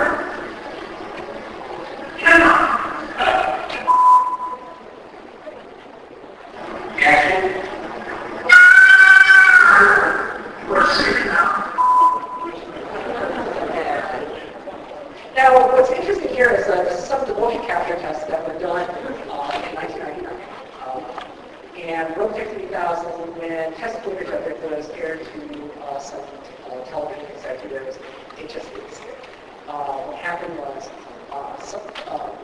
one gentleman, Hans Lamont, actually told us it was one goal that he was just taking vocalists, basically the source material for Robotech, and basically it was just not there anymore. And so, in 2001, with the launch of the Robotech.com website, there was a decision just to take and relaunch Robotech and just go back to old school, go back to the source, go back to the beginning. And we essentially relaunched Robotech on DVD, comic books, and video games, going back to its original Macross saga, going back to old school, and also making it more accessible, where it was really hard to find all 85 VHS episodes for all 85 episodes. Now you can find all of these in one complete box set. But that brought us the same issue as before, which was the 85 episode series was incomplete. The storyline was left open-ended. And in 2007, finally, just last year, we finally released the first continuation of the Robotech story. It was a very long time it was Robotech Shadow Chronicles. And thankfully, it was a huge risk for Harmony. Harmony had not been in the business of production for many, many years. And this release, they had invested completely in production. They were sold at Western. They took it to the office. And it was a huge success. There were 2 successful releases last year. After last year's participation, we actually had a second video release, Collector's Edition, that did extremely well. And we're also now launching worldwide. And for those folks who were in doubt of the future of Robotech, it became Amazon's #1 best-selling anime game for over a month. And it held that title and became Funimation's best-selling new release at Walmart. And recently we found out that ICP2 rated it one of the top 10 anime novels of 2007. And this was not Robotech overall, this was a chapter by itself. So it had done extremely well. And there's our most recent DVD releases, the cheapest collector's edition. And we've gotten back into getting more product back out to collectors now that the DVD has done well. Just like the classic original series, we're starting with soundtracks, we're starting with art books again. And we have an interesting story with the Robotech games. They were one of the last licensees to rush it out with Robotech during the mid years, where even though other licenses started dropping out this year, they stuck it through and they were releasing expansion book after expansion. Our final Robotech 3000 came out with Kevin Sabita found one look at it, and Google was thank you very much for you. See ya, and decided to drop the Robotech license. You remember that, right, Steve? Yeah, he was pretty polite about it, but, he just couldn't see any reason for holding up the Robotech anymore. He wasn't sure where it was going, so he said, I'll wait to see if something new pops up, and then, we'll talk again. Well, several years later, we were talking to prospective small publishers of our piece, but the industry had shakeout, where the industry had been shrinking. And one of the thoughts that came to mind was, well, they were one of the strong publishers that survived the shakeout. And we actually sent in a pre-release to just kind of take a look, see if he would be interested in it. All of a sudden, he contacted us right away, and he was totally excited to get back on board. And now we have a role-playing games once again. And this RPG release was such a huge success for them. They were actually at one point on the to going out of business because they had an embezzlement issue. But what happened was this book had done so well, it actually brought people back on its feet. And now they're releasing more editions right away. They're starting to do large hardcovers again, and they're starting to do source books. And here's some examples of their new Macross Saga role-playing games. They're not just going to recycle and reprint the original material. They're actually redoing the game from scratch. And what's nice here finally is Kevin had noted that at that time, for many years, there wasn't really any real fixed staff supervising production licenses. However, this time around, we were able to get production materials, model sheets, even unpublished designs that were not even published in Japan. And now we're ending up with just fantastic new material for the new RPGs. And this is also driving all sorts of new merchandise that we haven't had in years, not since the 80s, where they're getting everything out of accessories, tchotchkes, some of which you see up here. So some of you lucky folks in the audience will get these to give them And also novels, which we really like to find, where we had dozens of novels, of which we had to go on eBay. It really goes to a lot of trouble. Because now we've got it all precisely organized in 4 complete list of issues. You can get the entire book in series story. And for it, it's very easy to find Amazon, any of the store. And for those of you who are old school gaming, what's interesting is now most of the advanced levels that you have are about as powerful as Game Boy Advance. And now you have old school side-scroller games available for the mobile phone. And you have the largest distributor in the U.S. and Canada, AT&T and Rogers, respectively. And we just recently had a sprint. So those of you in the audience right now who text RPG sprint right now to that number, you'll get the game as we speak. And another small nice thing in the industry that kind of came full circle is Pop Culture Addicts. It was one fan magazine that followed Robotech for the last couple of years. And we have to, as Robotech gradually kind of faded from the public view in the 90s, Pop Culture Addicts had found its voice online as Anime News Network, and it is now the biggest anime, essentially anime news network available out there. However, when their 20th anniversary came up, it was nice of them to coincide with our market and take a shout out. Our question now, of course, the reason why you're all here is, what is the story? What is the We've got to look back on TV. That was one thing we were really working hard on, getting it back available on television. Right now it's on cable channels and satellite channels. We're working hard to see if we can get more everything available to more viewers. And even Masterpiece editions, we're now producing toys based on the method that you've seen. And one of the biggest requests we have, cyclones, or if you like the Japanese term, mosquitoes. We've got these smaller units currently available. I believe, what scale is it? Like a 115 or 18 scale? I don't know if we have a budget that lay down outside of it and see. They're going to be available for Toonami. One thing that's nice is Toonami is now working with Japanese manufacturers. They're working with Mega House, division of Manga, on this cyclone project. And they're also working with other companies. They're doing a larger scale toy right now because this one is so far. It's made by Beagle, and it's an even larger scale. It's almost double the size of the original release. So that's coming out pretty soon. Actually, more like 50%, like a little like a critical need.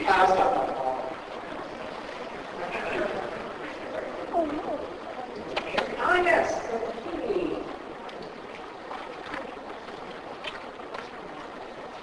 Maybe fire this for real.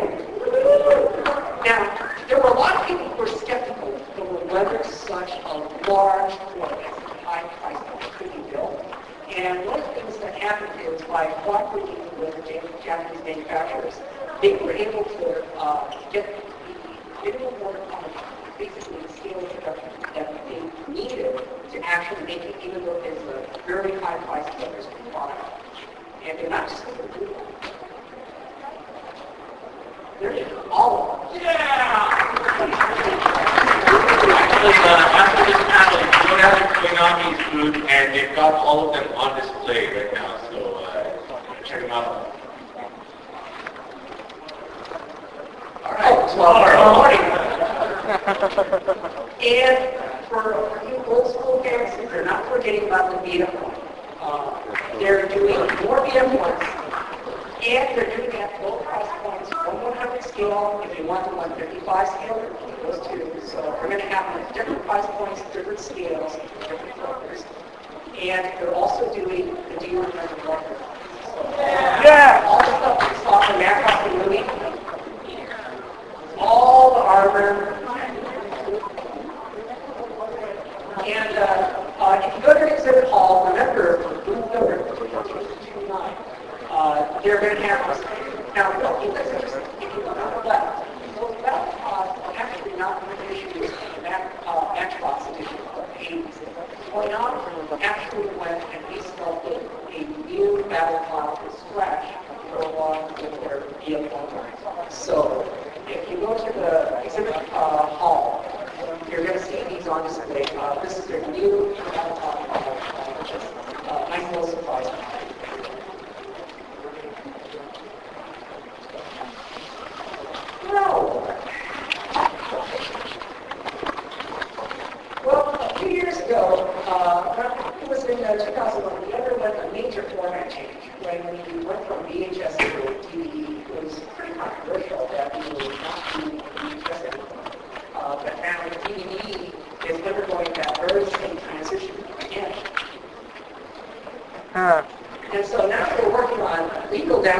for Robotech, starting with Robotech Shadow Chronicles.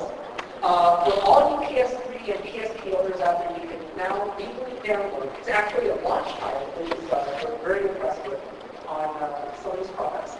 And it's also available on Amazon. So if you have one of those iPhones, you're going to be able to download that.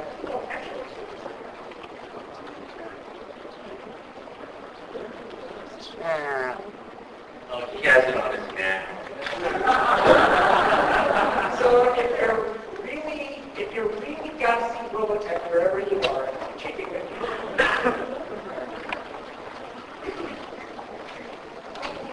And the Blu-ray editions. Yeah! The nice thing about Blu-ray is Robotech Shadow Chronicles, as some of you are aware, has been mastered in high definition.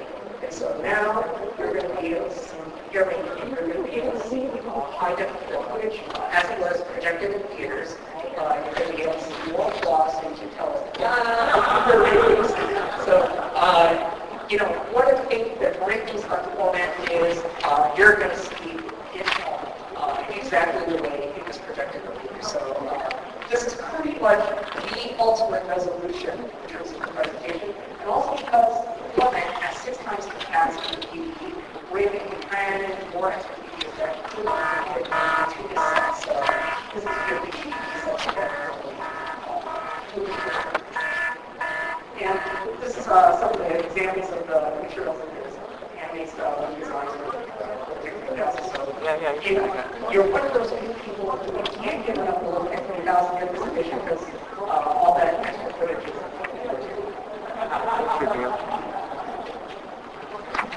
And looking into the future,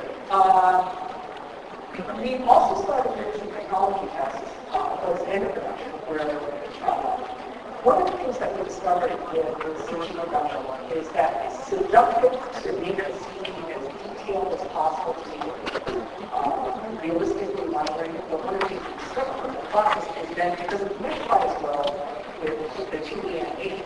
So one of the tests we did was we took something and we actually did a more primitive form of tune shading. So it had actually composite a little bit more evenly in the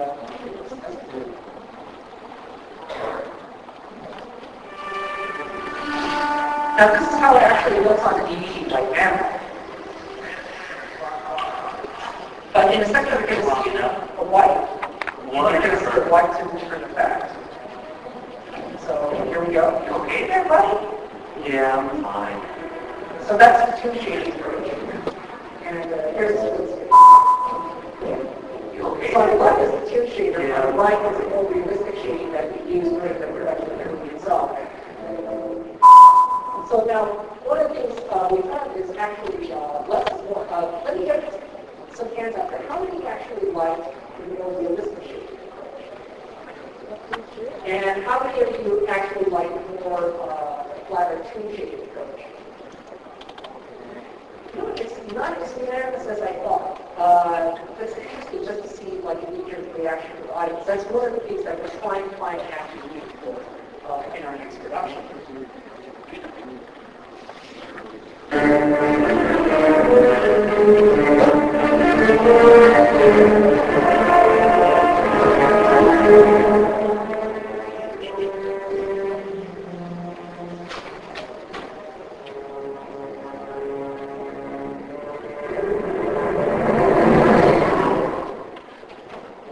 Okay, last summer, this was our This was going to be our next new big project to drive all new Robotech licenses. Of course, something happened since last summer. Some of you may have heard the rumors on the internet. How many of you heard the rumors about a company much bigger than any of the animators in the industry? Show of hands.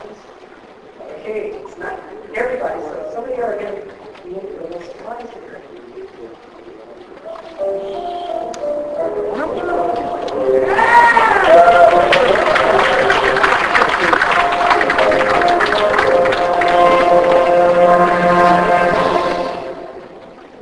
Now, when we said that we were going to have top A-list talent involved in this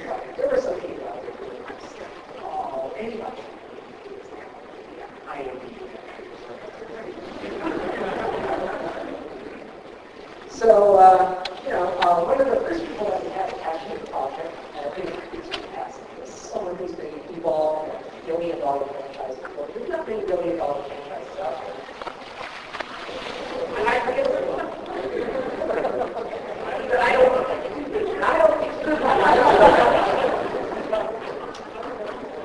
And so right now, Mr. Tony McGuire is attached as a producer to Robotech, the live-action film. And of course, everybody is welcome to speculate over who he wants to play, but essentially, he can probably pretty much play whoever he wants to play. And he has one of those gifts that he can probably pass for pretty much any age he wants because he ages much more gracefully than most people I know. Now, the other A-list camera, now, all you Ryan TV nerds out there will say, who is Lawrence Kasdan? Well, he's a big movie coach. So, Joe Grand Canyon. So, he might be a good person to play with because he also Empire Strikes Back. Oh, yeah! Return of the Jedi. And Vader from the Lost Ark. Yeah! Oh, yeah! Currently scripting the Robotech live-action film, and I can't think of a better place to be.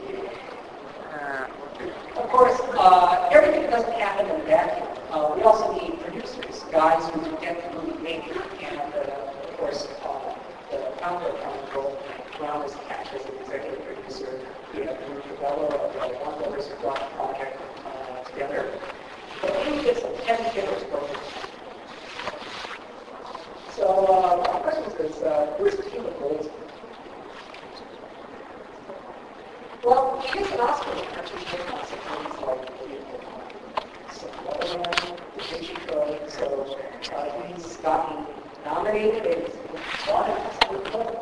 He's done good science fiction, many of which made over $200 million, such as Mr. and Mrs. Smith, I Am Legend, and Hancock. I've seen all those movies. But that's just, that's very, very impressive, but maybe you need someone who's much more confident on it. So we have another producer from the team on the project as well.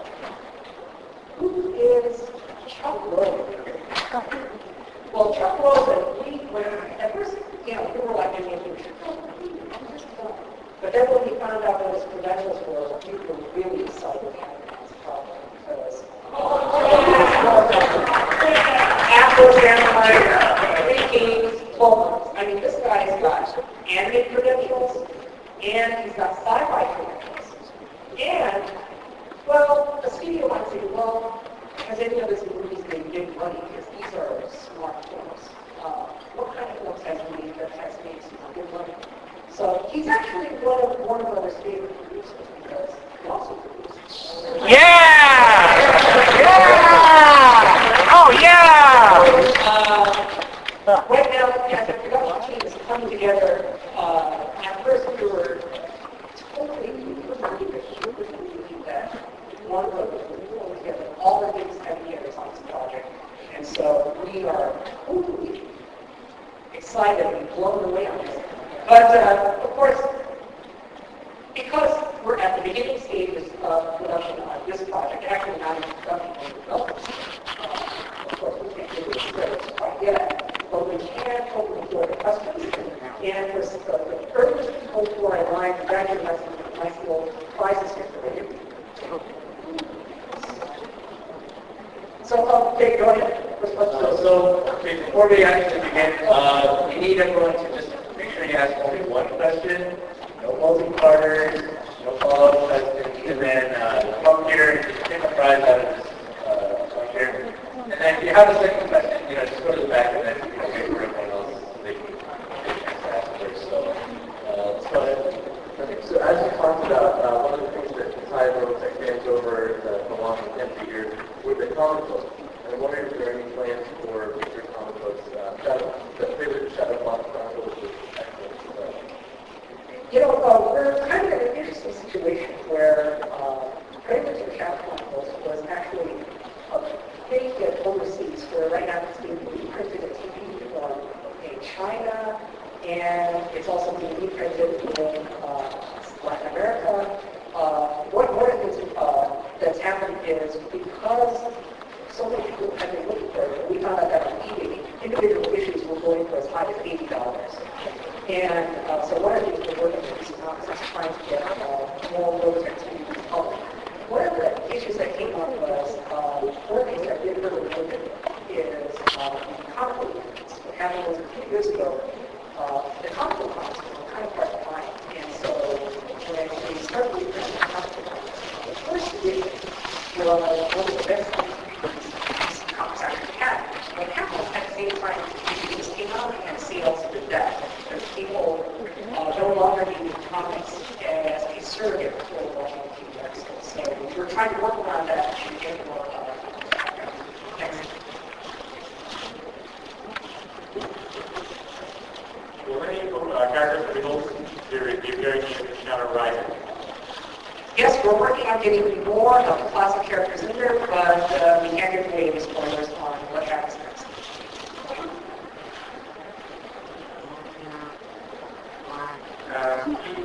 Our interview or Carl Music and Robotech Carl is coming. Yeah. I would love to be there, and I don't know what Steve is up to. What do you think? He's probably going to be at Actually, I'm probably going to be at the Pixar. Is that Saturday? Right. It depends if there's a good I'll be there.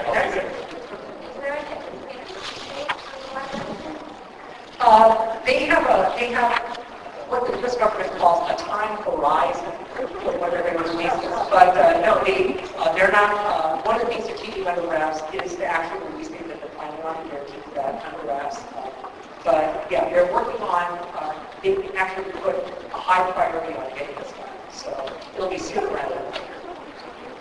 How many people recognize this?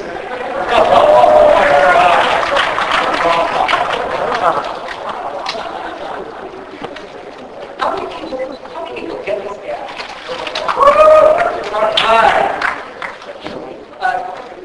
Yes, sir.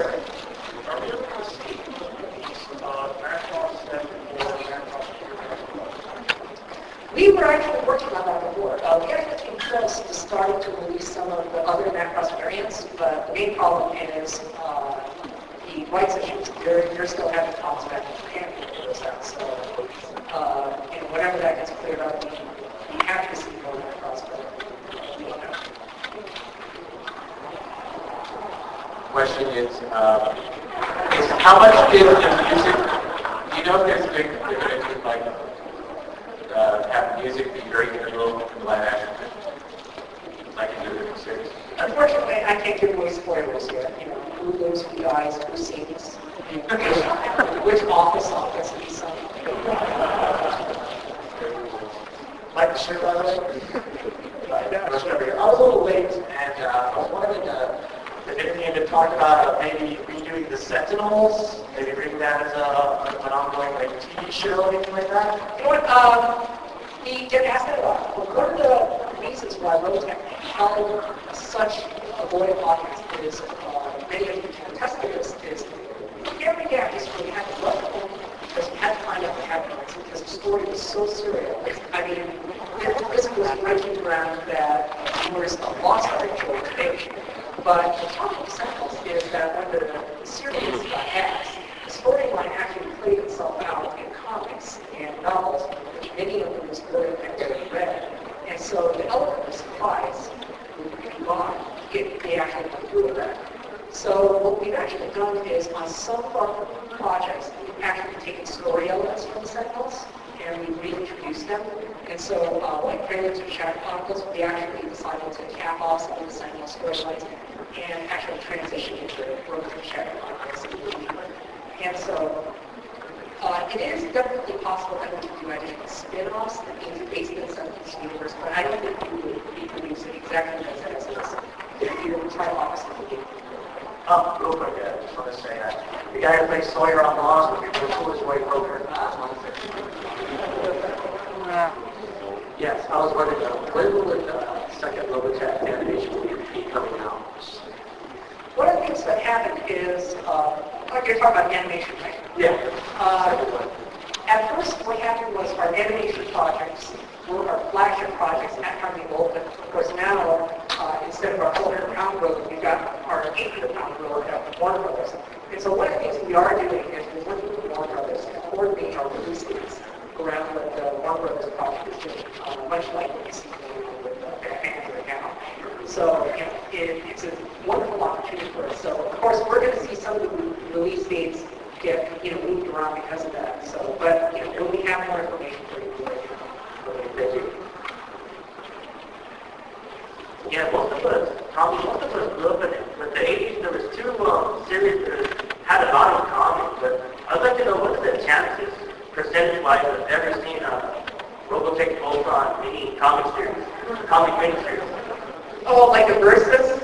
No, it doesn't have to be a Versus. Just a crossover. A crossover series. Robotech versus Alien versus Predator versus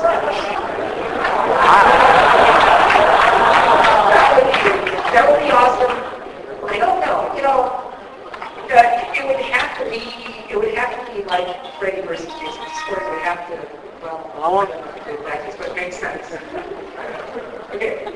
Would your guest best be for 2009, 10, or 11 for the live action? Well, we're going to have the right PR department at Warner Brothers make those announcements, but right now, at this time, we can't do that. Wait, I'm in 6B. Kind of a suggestion because the story is so long and serious. Oh, they're in 6E and F? But they do the movie, they use like 2D models doing this, and I think this is doing it. Okay. So you're not coming to 6B? Use DVDs as like you're not going to be coming to 6B? Fillers or like a backup story. Be a rich movie. So I was just want to suggest that. I don't see why not. I think everything is on the table. I'll see you later. But since this first one is going to be a big surprise, one of the things I noticed with these projects like Animatrix or Gotham Knight is usually they work better after the first one has already been out, when the universe has been out. Yeah, if we need to play it through that,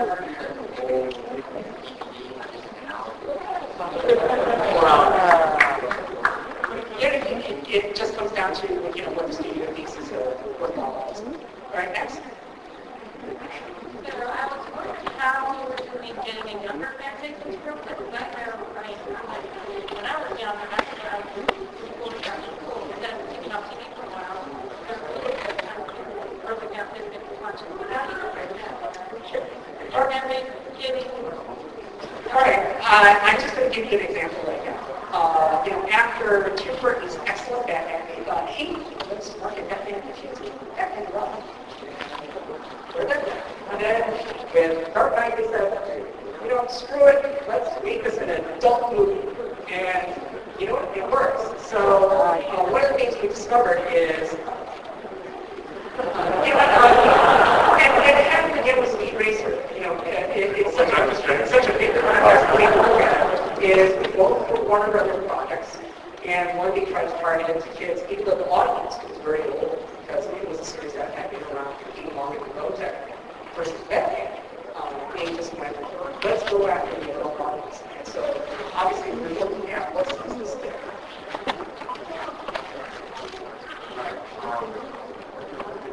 Now we got like PS3 and Wii with like more controls and higher capacity. What's the source for video games? So, I mean, you've already established several consoles that it's a good. Any adaptations or any side stories like Battle Cry for next gen consoles? We had an issue with that. What happened was we had our sole license to TDK. And what happened there was TDK had actually changed hands the company's ownership and lost K2. And the original game, which was done by TDK by itself, we thought was excellent. Innovation, not successful. And one of the things that we had worked on for a while, until just recently was getting what's back, which we recently did. And unfortunately, the turnaround time for games is actually 10 years, so it's going to be a while before this can be on this. But one of the things that was important was getting the rights back in time for live action films, so that any game that we do can also incorporate those rights. a short list with directors or special directors you would see? Yeah.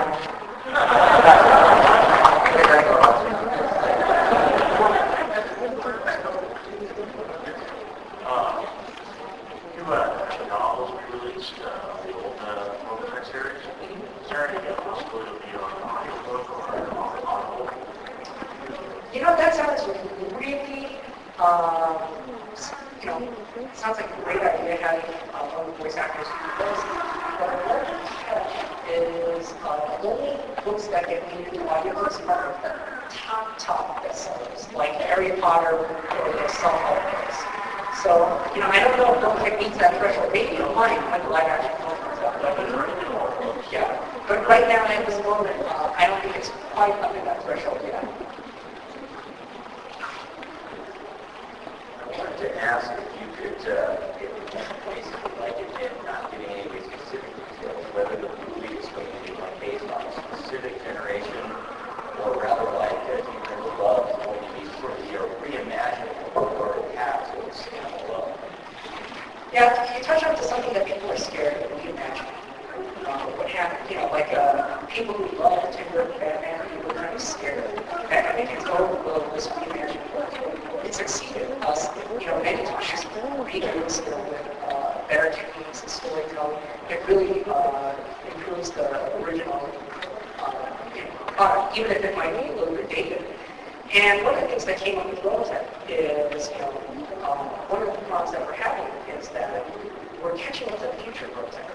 The thing that made Robotech so cool in '85 was I would see what was happening in 1999. I thought I was watching the Windows movie, and that was so cool. But then, now that it's 2008, I know that there was no World War III in 1999. Of course, some of those idiosyncrasies come up, and they did that with Iron Man. Originally, Tony Stark was caught by the Vietnam during the Vietnam War because of the Iron Man. It's a 60s series, and when they made the movie, they had to rewrite it. They had to turn Vietnam to Afghanistan, and the underlying story was still there, but the context was made new. And same thing with Robotech. What would have to happen is Warner Brothers has the right to do all of Robotech, the full Robotech story. However, one of the things that would have to happen is it would have to be a futuristic story once again. We'll have to make the context new once again. Of course, 1999 is no longer the future state of tech, so it would have to be some other near future event. But the underlying story would still be there. I apologize if this is the wrong place for this question. One of the TV series Lost, the movie Island. So it's my projection that that might be an abandoned human spaceship like the Gables. Am I far off on that? That would be a really big surprise if Lost turned out to be a surprise Robotech franchise. But no, it's not. But you can agree. Yes, sir. Are you guys going to release Octopies? Oh, yes. Actually, we just got a lot more coffee mugs back in stock a few days ago, so we'll put them back on the store after Comic-Con's over. Super Bowl 2? The Super Bowl. I think the Super Bowl is there too. I'll have to double check. There was this big old latte mug. It's like, I didn't even know what the hell. Why did anyone would want to bring so much of anything to it? It's like this latte mug is like this big of a house. I've got the cappuccino mug.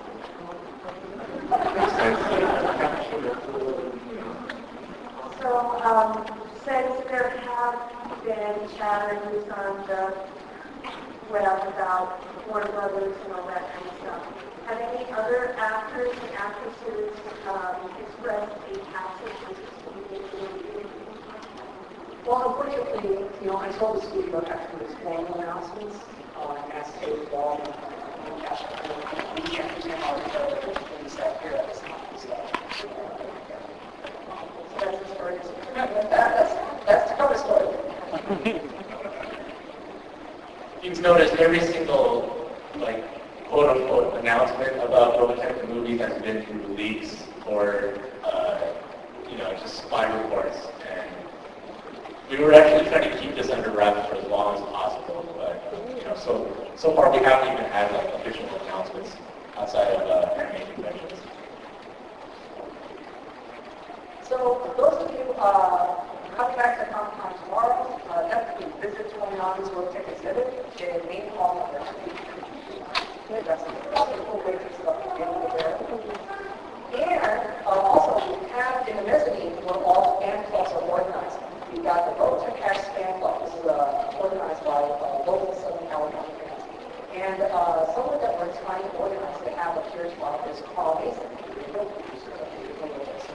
Gorilla, and also Jesus Gorilla, voice of Rick Hunter in the Spanish version of it.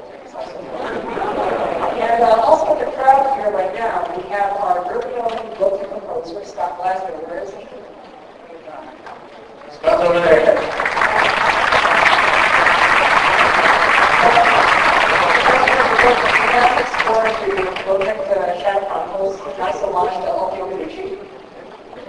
And so I think, do we have any more questions? Because at this point, I think we're pretty much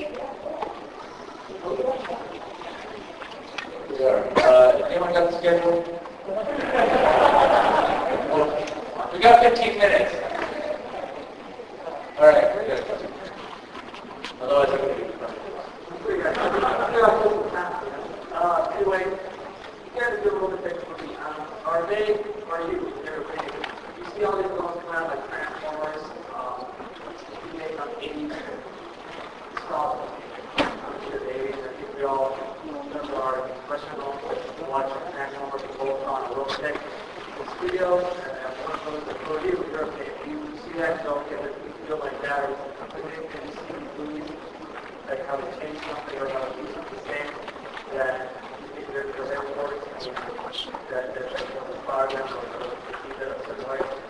well, Transformers proved the technology to make it look good. Batman proved deep storytelling to an adult audience, a lot of fun. So I think all the ingredients are there for the success of those two.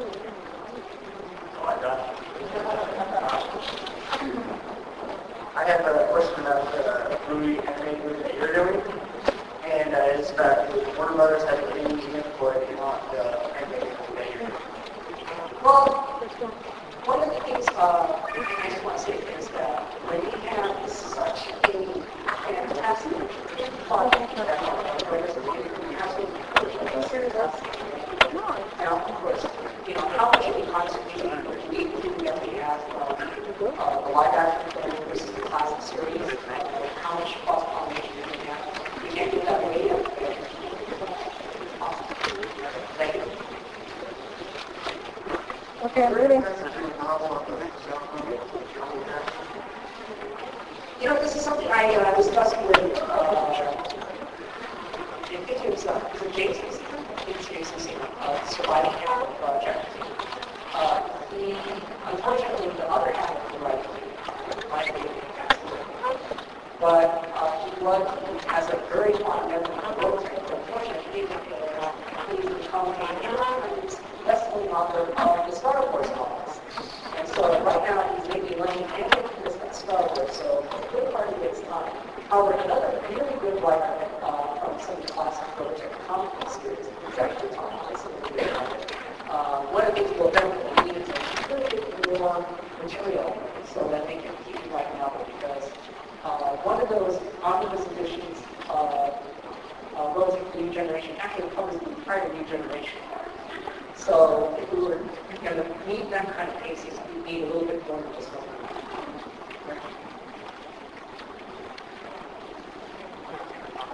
I think your rivals to live action movie or kind of rising.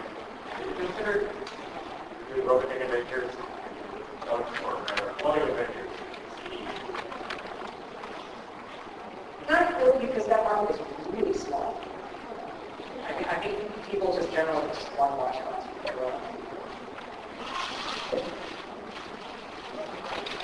Okay, well then I think we're pretty much So I think we're actually pretty much wrapped up here. Thank you so very much for making it here.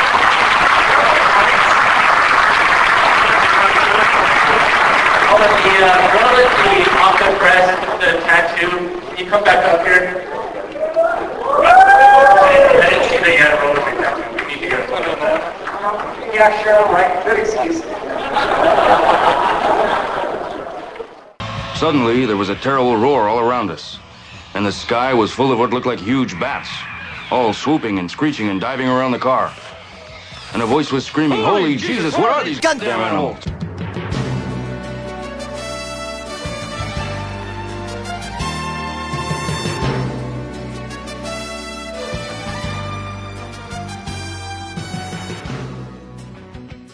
Welcome, everybody, to the second installment of Gundam at MHQ at Comic-Con 2008. Actually, we were going to kind of name this episode the Hurricane Day, as in Hurricane Work Day. If people down in Florida would know this, when the hurricanes are coming, you always get that day off because of the hurricane, because today is actually kind of the calm before the storm. We had a lot of stuff going on this week on Thursday, and a lot of panels and a lot of things because it's the opening of the con. But from past experiences from myself and, just from the lineup that we had to do today, Friday's a little light. So there was some things there that we checked out. But, for the most part, any of the big things, there was only about one or two of them, and it seemed like everybody and their brother was there. So definitely got a lot more picks for everybody. Going to be uploading those when we get back, especially dealing with a lot of the manga, a lot of the anime, and a lot of the stuff, more detailed stuff from the Bandai booth.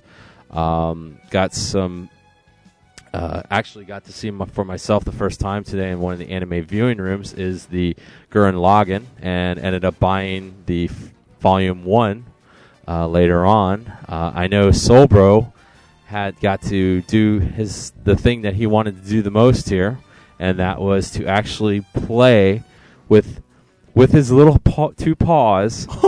What game was that? Well, it's the Viva Pinata? Yes, Viva Pinata. Yeah, exactly. I'm a huge fan. My nomenclature comes from the lat part of it. Comes from Street Fighter. I got to play Street Fighter 4, the notorious new game from Capcom, and it was a lot of fun. Although I got to play for probably about a total of maybe 4 minutes. And well, let me ask you this. I know that there's probably a lot of fighting game fans within Mecha Talk and within MHQ. Just quickly, what are some cool points that they may want to just kind of know from your quick experience with the game? Well, to me it plays a lot like the Alpha series, or namely Street Fighter Alpha 2. I really didn't get to spend much time with it. I did pick I picked Abel, which is one of the new characters, a mixed martial artist character, and the person I fought against picked Rufus, which is another new character, big fat guy in the yellow suit.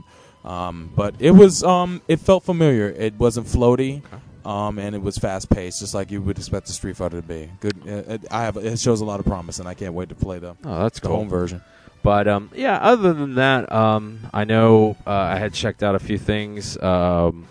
Within a lot of the network booths, especially with Sony Pictures, there was a big thing dealing with the new Star Trek movie, and they're just doing kind of a sneak peek on that.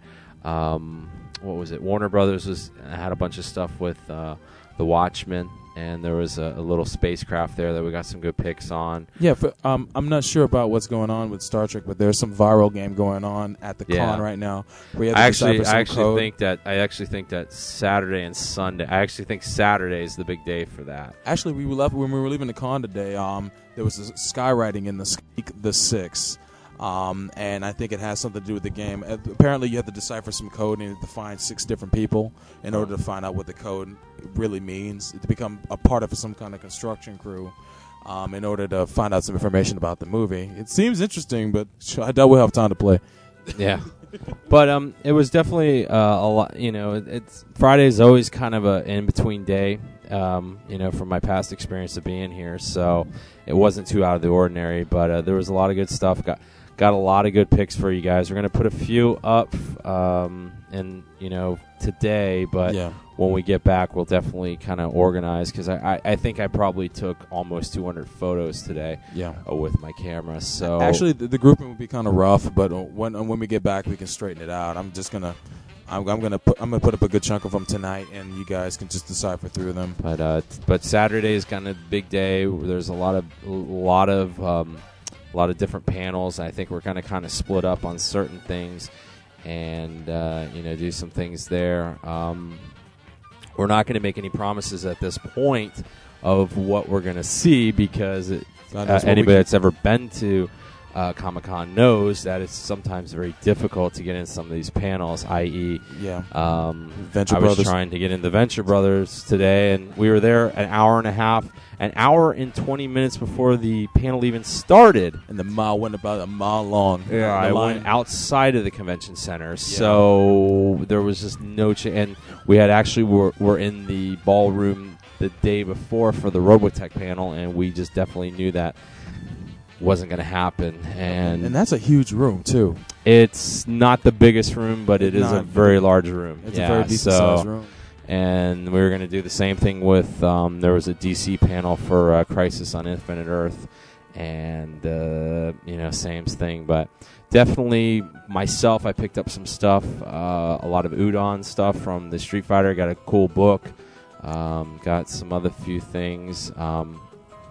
But other than that, just really went around and finally was able to get a lot of the pictures. I know we put some of them up earlier, but got a lot more detailed stuff, especially with the Bandai booth. We sat there for a while and really got some good pics of all the figures in that Toyama booth there. So, but that's about it. Anything else, Soul Bro, before we sign off here? Well, I had a quick run-in with a legendary Robotech figure. That's right. Carl Masek. I actually ran into him today, and he was really cool. I didn't have much time to talk to him because he was actually leaving to run off to a panel or to head off. But he gave me a business card, and he was really cordial. And he was there for a while signing autographs. I didn't know where he was exactly, but I just happened to walk down to the... You didn't get his autograph? I you know what? What killed me is that I have a book called Robotech Art 1.